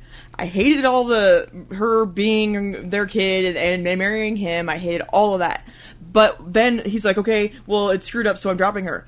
That makes it worse. You should have her in the show forever now, because now it's like she barely existed, but she was so important of a thing, apparently, why she existed. And that just makes it... It just sucks. And taking her back and putting her in the past makes it even worse. Right. I don't know. I'm angry about the whole... She is the worst part of Doctor Who for me. When it won't make any sense now. If he knows who she is as the 8th Doctor, then what does that mean by the time he meets her as the 10th Doctor? Yeah. He already knows she's out there. Yeah. Yeah. It changes everything. And yeah. Which I think is them keeping New Who separate from Classic Who. I mean, in a way, was smart in that it doesn't muddy the... I mean, the concept of muddied continuity is, in Doctor Who. But it doesn't muddy the continuity too much. But something like that really does. Mm-hmm. Yeah. Well, and I do trust the writers at Big Finish because they true. are very clever about working these things out. Maybe they'll send her back when she's still the African American girl, so you won't know that's her. There you go. Oh, you mean the friend that Yeah. Rory and Amy had their whole lives in that one episode? Yeah. Yeah. That one. Yeah, that retcon. Well, that wasn't clunky at all. That was the worst. That might be the we've worst talked episode. we've talked about that episode, I think, even on here. Mm-hmm. Yeah. But you know what's not the worst episode, and I need to know the name of it. Whatever we're watching currently from the Seventh Doctor, the Seventh Doctor's period. Oh, what would describe the weird. It's so 80s. It is so 80s, but I am like eating it up. It's ridiculous, and it's definitely played for laughs. It's the Seventh Doctor and Mel, and they landed. It feels a little Judge Dreddish in that they landed in this tower that's basically like a neighborhood where people just live forever. Yeah, but it's supposed to be like their whole lives? It's supposed to be like a pleasure resort or something like that. But it's that they nothing. were going is it to. Happiness Patrol? I don't think so. No, okay. It's nothing but like older people that live there, and then younger girls. Well, they're like teenage, early 20s. In gangs. In gangs. There's the Red King and the Blue King. And then a guy, like one guy, and his name is Pex. And he has to save everyone. And break down doors. It's pretty ridiculous, but I'm enjoying it quite a bit. It's ridiculous. It might be one of my favorite. Paradise Towers? Yeah, I bet that's it. Yeah, it's like Okay. it's like the Seventh Doctor's second story. Oh, okay. Just after his, it'd be like whatever season he came in on, episodes 5 through... Yeah. Speaking of muddying the continuity... Excuse me. So the doctor before... Oh, this is something we wanted to talk to you about. Saw himself in the future with Mel at his trial. But as soon as he left his trial, he regenerated. So... Yeah. Oh, no, yeah, well, here's... now, we don't know how much time has passed between the end of the trial of the Time Lord and when he regenerated into that doctor. But here's where it's really messy for me. And this is... I wanted to mention this to Jesse. Okay, so the Trial of the Time Lord. Are you familiar with it? Oh, yeah, I own it. Okay. It's one of my favorite Six Doctors. Okay. It's not perfect, but there's a lot of gold moments in there. I think the season overall, I like that season way better than the previous season with him. Right. But here's the issue. Our introduction to Mel is that the Doctor used the Matrix to find like a future story, basically a future adventure of him. So I like that we kind of like, that's our introduction to Mel, is she's already traveling with the Doctor and knows him well, and we don't know really much about her. Except, at that point, current Doctor that we're with should not know her, except for through this story that he found. Mm-hmm. Except she shows up at the trial and is instantly like companion mode, and they're chummy. And if I'm not wrong, he leaves the trial with her. He does. Which means, technically, there was at no point other than this, like, there's a huge time loop in which he never picked her up. Yeah. Like, she was a future companion who showed up there and then left with him at that moment. And that's when she became his companion. But how? She was already his companion. And this is where Big Finish is a godsend, because Really? they basically, they have a whole, I think it's a trilogy where they're basically covering it. But one of my favorite stories is The Wrong Doctor, and it's a 6-Doctor adventure, and it deals with the fact that he meets Mel before he meets Mel. Oh, nice. Okay.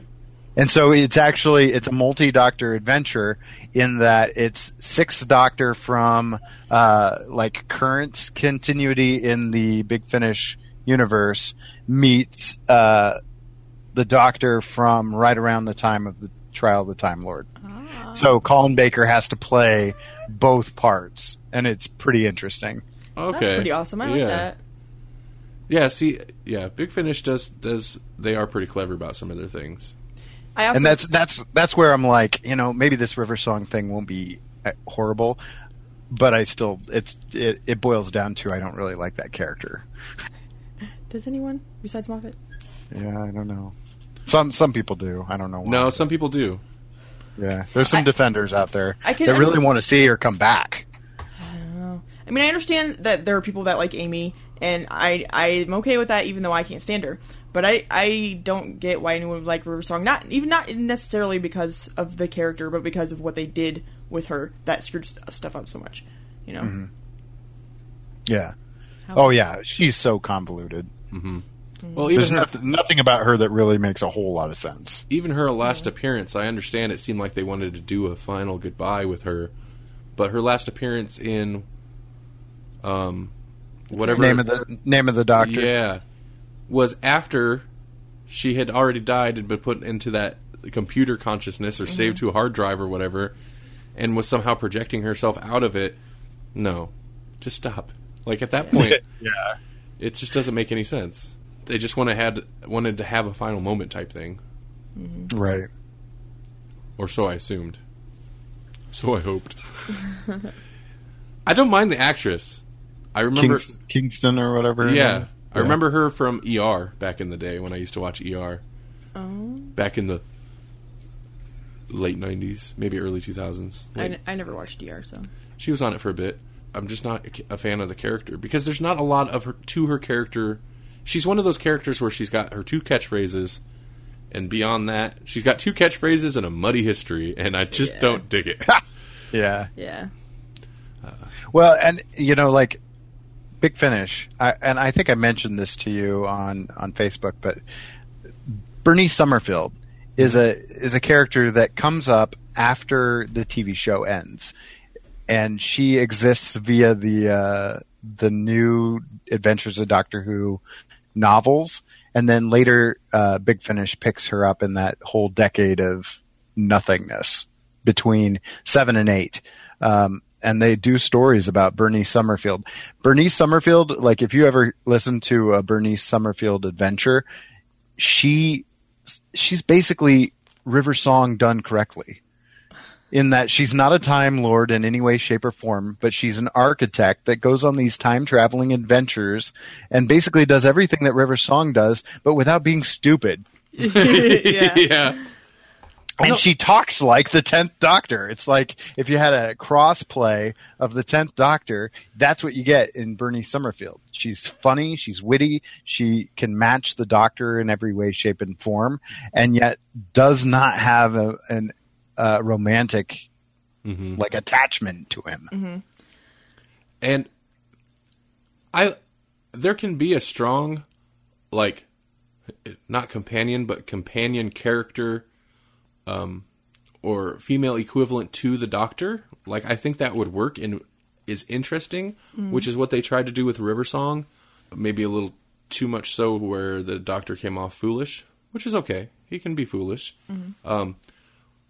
But for me, it just didn't work that well with River Song. And also, like, they chose to really amp up the romantic aspect during the youngest Doctor, like the youngest actor to portray the Doctor, while the actress is clearly much older, and it just made it a little creepy, I think.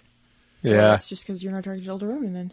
But, no, I'm sorry. I don't know, maybe. But... It wasn't even really that. They didn't seem to be that interested in each other. They never seemed to have that kind of a I could see it like if you put more, like if you had put more of that interaction between her and 11, put that with Tennant, with 10, it would have worked better because I think Tennant could have handled it better. He was like the ladies man Doctor. Yeah, I know. But Matt Smith's Doctor was so awkward. And not juvenile, but he was. He had like a weird innocence to him, and I think that's maybe what made it creepy for me. Maybe, but okay, it did end up working out okay, I guess, with Rose. But other than that, I don't think that they should have them be any of his companions be romantically involved with the Doctor. It's just not going to work well. Right. You and every old school Who fan agree on that. Right.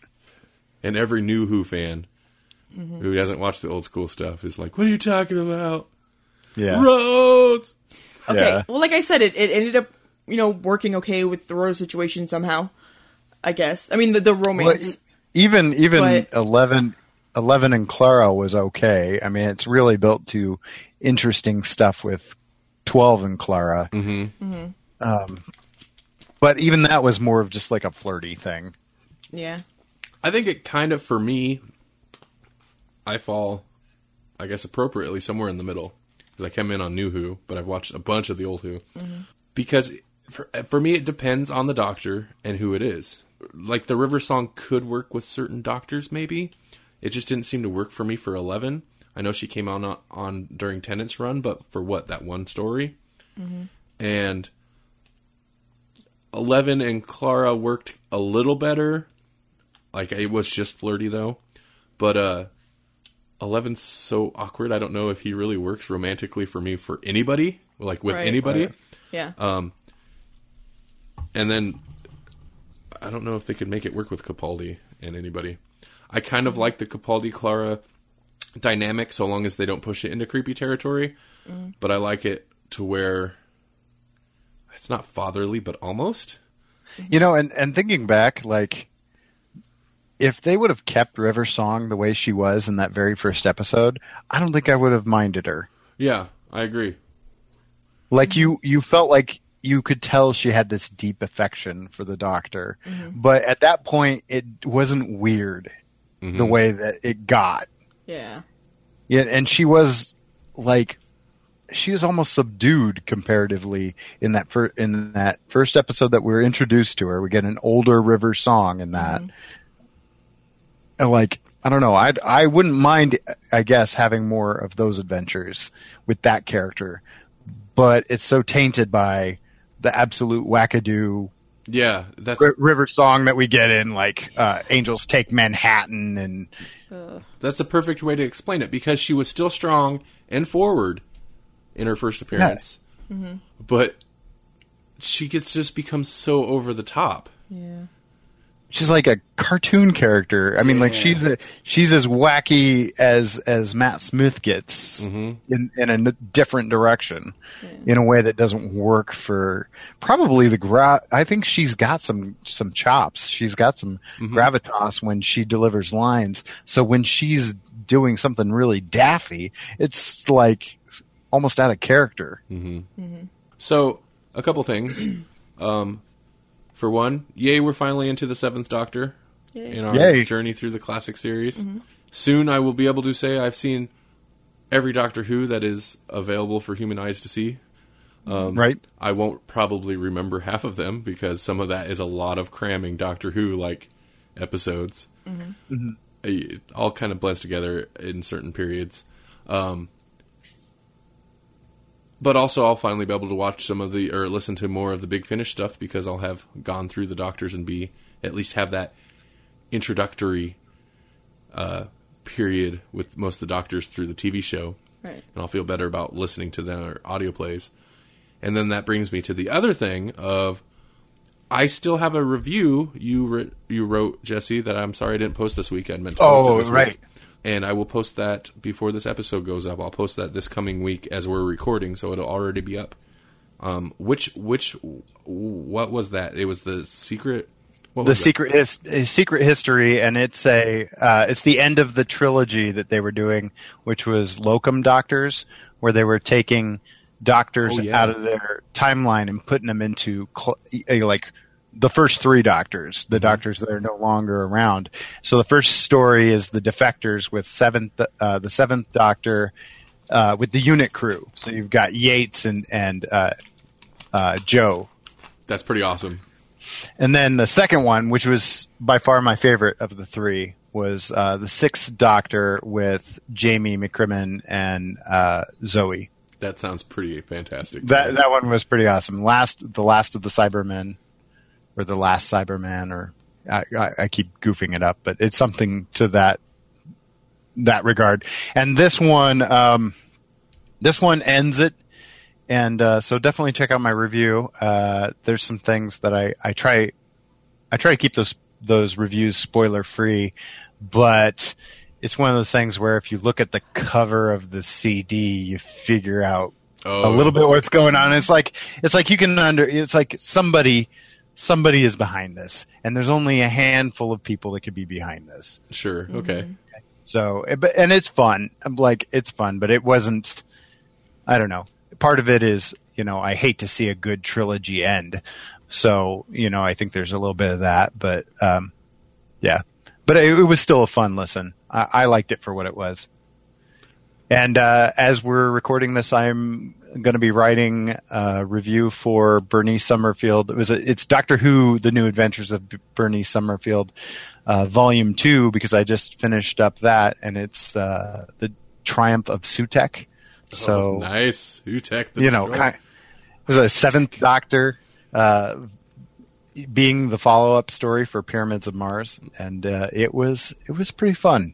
Just like the first Bernice Summerfield was. I'm slowly becoming a fan of hers, and it's like I can't be a fan of hers because there's so much Doctor Who stuff coming out. Yeah, you're a machine on that. You've been flying through those audio plays. It's pretty fun to hear Sutekh make a return. He's one of my. Now that story is not one of my favorite Fourth Doctor adventures, right? But he's definitely one of my favorite villains. He's so iconic. Yeah. That little speech he gives, I love it. It's perfect. Yeah. When that actor, his voice is just like, whoa, Mm-hmm. He's so chill while he's giving this like horrible, like the world's going to come to an end and this is why it has to happen. Yeah, but it's even better than that because he'll be like giving these like horrible things, but he makes it sound so like comfortable and beautiful and everyone's gonna have a good time. Maybe. It's like if Matthew McConaughey were like a doctor at the ER of like, I'm sorry, you guys, it just didn't work out. Yep. We're like, oh, well, I'm sure you tried. Yeah. You bet I did.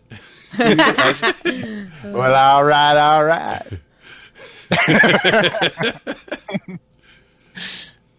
Oh man, I don't know why I went Matthew McConaughey. Why not? It's never an inappropriate time. Oh, I had a thought about Matthew McConaughey earlier that related to The Walking Dead, and I didn't say it. It was like Rick is kind of like Rick in the comics is kind of like Matthew McConaughey in A Time to Kill, where he's all like Southern gentlemanly and like, I got this. And and Rick in the TV show is more like Matthew McConaughey in True Detective. Yeah. Oh yeah. You're not going to mess with that Matthew McConaughey. Yeah, that's a good point. Speaking of which, we saw the trailer for the new one. The new season of True Detectives. Oh yeah, weird. With Colin Farrell and who's the other guy? Was it Vince Vaughn? Yeah. That might be. Yeah, and they're... What a weird pairing. I'm not a fan of either of those actors. Me either. Nothing personal. I just don't care for almost anything that they do. I don't know of anything really that I like of Colin Farrell's. The only thing of Vince Vaughn's that I like is I made you watch it. The one where he's a serial killer. And I'm like, yeah, he should always be a bad guy. This is the only way I like him. I mean, Vince Vaughn's been in some alright stuff, but he was also in the Psycho remix the remake, and that is a damnable offense. I don't know if I've ever watched that. You are not missing anything. It's awful. It's a shot-for-shot remake. So why do that? Yeah, exactly. Anyway, that's so weird, but then again, think about how heavy... Like, I'm willing to give it a chance, because think about how heavy that first season of True Detective was, and the leads were Woody Harrelson and Matthew McConaughey. Yeah. Yeah. Oh, yeah. Did So not weird. see that coming. Yeah. McConaughey was amazing in that show, too. Right. But I like McConaughey, and I've seen him do other stuff. I've liked everything pretty much that he's done. Woody Harrelson kind of surprised me a little bit. But, I mean, the Woody Harrelson... Once the character works though, because his character's still a little goofy. Yeah, I was gonna say he works as that character, but like it's still a surprising casting. And wasn't Yeah. McConaughey originally asked to be that character? And he's like, I don't want to be him. I want to be the other guy. I think so. Yeah.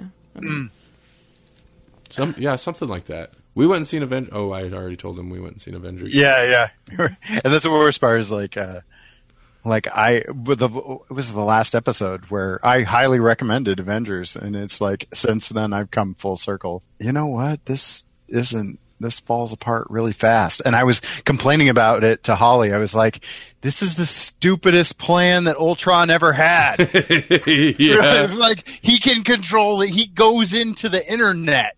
He can do all sorts of bad things. So his plan is to pick up an island and drop it on things? Yeah. No, it wasn't even that. He didn't even pick up an island. He, tore a chunk of land out of the ground. Yeah. Rather than just go find some random place somewhere. Some island or something somewhere that Rather probably than would shut be off easier. all the electricity and kill millions of people that way. Yeah. Yeah. Or at least, hinder the Avengers and being able to track him down so quick. Yeah. Yeah. Take away all of Tony Stark's money, disable the Veronica thing that they use later. Yeah. They didn't even touch on some of Ultron's scarier abilities. Cause he learns and adapts so quickly. He's like if the Sentinels had the same kind of AI that Ultron had, which is basically the same, game over, Mm-hmm. So why wouldn't they do that though? Mm-hmm. That'd make sense. Because didn't they make them after? I think Sentinels were I don't know, because Hank Pym created Ultron. So yeah. Well, Ultron tries to destroy the world so many times that they're kind of like, okay, yeah, AI is maybe not a good idea. Maybe we need robots we can control. Yeah, it could be too powerful, too hard to write. Yeah. Okay. And they kind of do get that kind of a Sentinel later. Bastion winds up being the Sentinel that is kind of on his own, has his own agenda. I love that name. Bastion? Yeah. Yeah. He's a creepy Sentinel character thing. And his whole agenda is just to kill mutants, though. He's not nearly as scary as Ultron in some regards. Mm. Just a crazy racist robot. Oh, and wait, weren't you telling me something was coming out that was like Lovecraft and oh no, it's Tesla or something? It was a suggestion somebody made on the poll list. Oh, yeah, I saw that today too. Yeah, Harold, Lovecraft, Harold semicolon, Lovecraft and Tesla. I don't know what it is. I don't know, but it sounds awesome. It's got Lovecraft and Tesla in it. You're sold. You guys hear that? I mean, we get excited when people put things on the poll list. Yeah. So Yeah. You guys give us ideas because that's awesome. Mm-hmm. I don't even know what that is, and it sounds amazing. Yeah, it does. Yeah, for sure. We're down to pretty much just things that people have suggested on that list. Mm-hmm. Except, Good. I don't know. Awesome. Did the people suggest Arkham, or did we put that We on might have put Arkham Asylum on there. I'm not sure. Because when we started the list, obviously, we started the list, so we put some of our list of shame stuff on there. Mm-hmm. Right. And most of the stuff we've read have been suggestions, and I think. And then at one point, anything that didn't have a vote that we added, we got rid of because we got plenty of a bunch of suggestions. Mm-hmm. So if you suggest something on there, it stays on there until we eventually read it. Yeah. We don't take anything off that's ever got a vote. And if you type something in other, that gets your vote. We're pretty much down to just stuff people suggested. So at this point, I tweeted out today, it's you get to dictate what we read this month. So, Yeah. Tell us what to read. And we love getting comments and things on Twitter and on the site, and we read them all. Yes, we do. Even if we don't get back to them right away, we definitely enjoy seeing the response. Mm-hmm. And I enjoy hearing about it. Yeah, Melanie hears about it. She doesn't read it personally. She gets them read to her. Yeah. And we try to get back to everybody, but yeah, we don't always get back to everybody. Either we're busy or we don't have anything intelligent to say. So just know that our gratitude is there, and we love you. He's not even lying. I'm not. It's all real.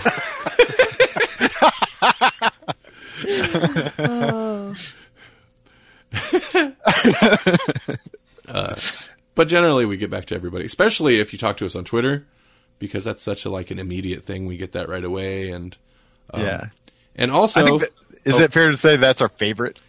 It kind of is, because Facebook kind of crippled their pages forever ago. Like Facebook I try to make sure to post things over there as well, and we do get some likes and shares on there, and that's definitely appreciated. Brandon and Hiroja. Speaking of which, there's such huge supporters, and thank you so much, because he constantly gives us shout outs on his show and shares our stuff, and she's constantly retweeting our stuff. So thank you both for continuing to be rad. Yeah, you two are great for sure. They're rad. They are. They're rad. Oh wait, has it been said 3 times? Oh yeah. Oh boy. So, visit the website for those reviews about the Big Finish Doctor Who stuff that we were just talking about. It should all be up there. And email us at letters@grawlixpodcast.com. That's letters, letters, @grawlixpodcast.com. And if we actually get emails there, we will discuss them on an episode. Oh, yeah. For sure. And clearly we haven't had any emails there yet. Yeah. I'm tired of... I get so excited I log in and I'm like, ooh, Microsoft wants to tell me about their new terms. Dude, we're going to read those in the next show. Here's your letters, guys. We'd like to let you know about our new terms and services. Transparency. Yeah. Twitter thinks you might also like to be friends with. So-and-so and so-and-so are tweeting about Bonnaroo. Yeah, popular in your network. Yeah, Twitter is kind of our favorite because, I don't know, it's quick and enjoyable. Wait, redacted. Let me take that back. Yeah, Twitter's just...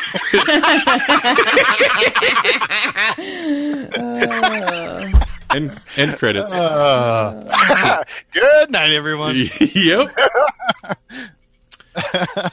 All right. I think that's about it, though, huh? This is going to be a monster. This is going to be a long one, I think. Yeah. It's been like several hours. It's going to be a long one for sure. Like 4 hours almost. Yeah, kind of. That's a beast. This is Melanie, and I see Grawlix people. This is Jesse. Ride Grawlix, shiny and chrome. This is Randy. Grawlix it up. Grawlix it up.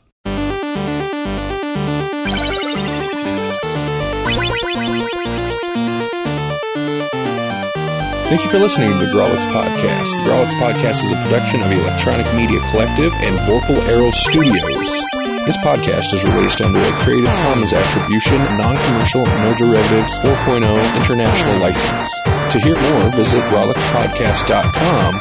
Follow us on Facebook at facebook.com/grawlixpodcast and like us on Twitter at twitter.com/grawlixpodcast. Melanie's eating a sandwich. Shut up. Nobody had to know. The PB&J sandwich. You noticed I hit record before I even said that. It was intentional. I did notice. Is this the sandwich you finally wanted from months ago on that one episode? Yes. He finally let me eat. I'm not kidding.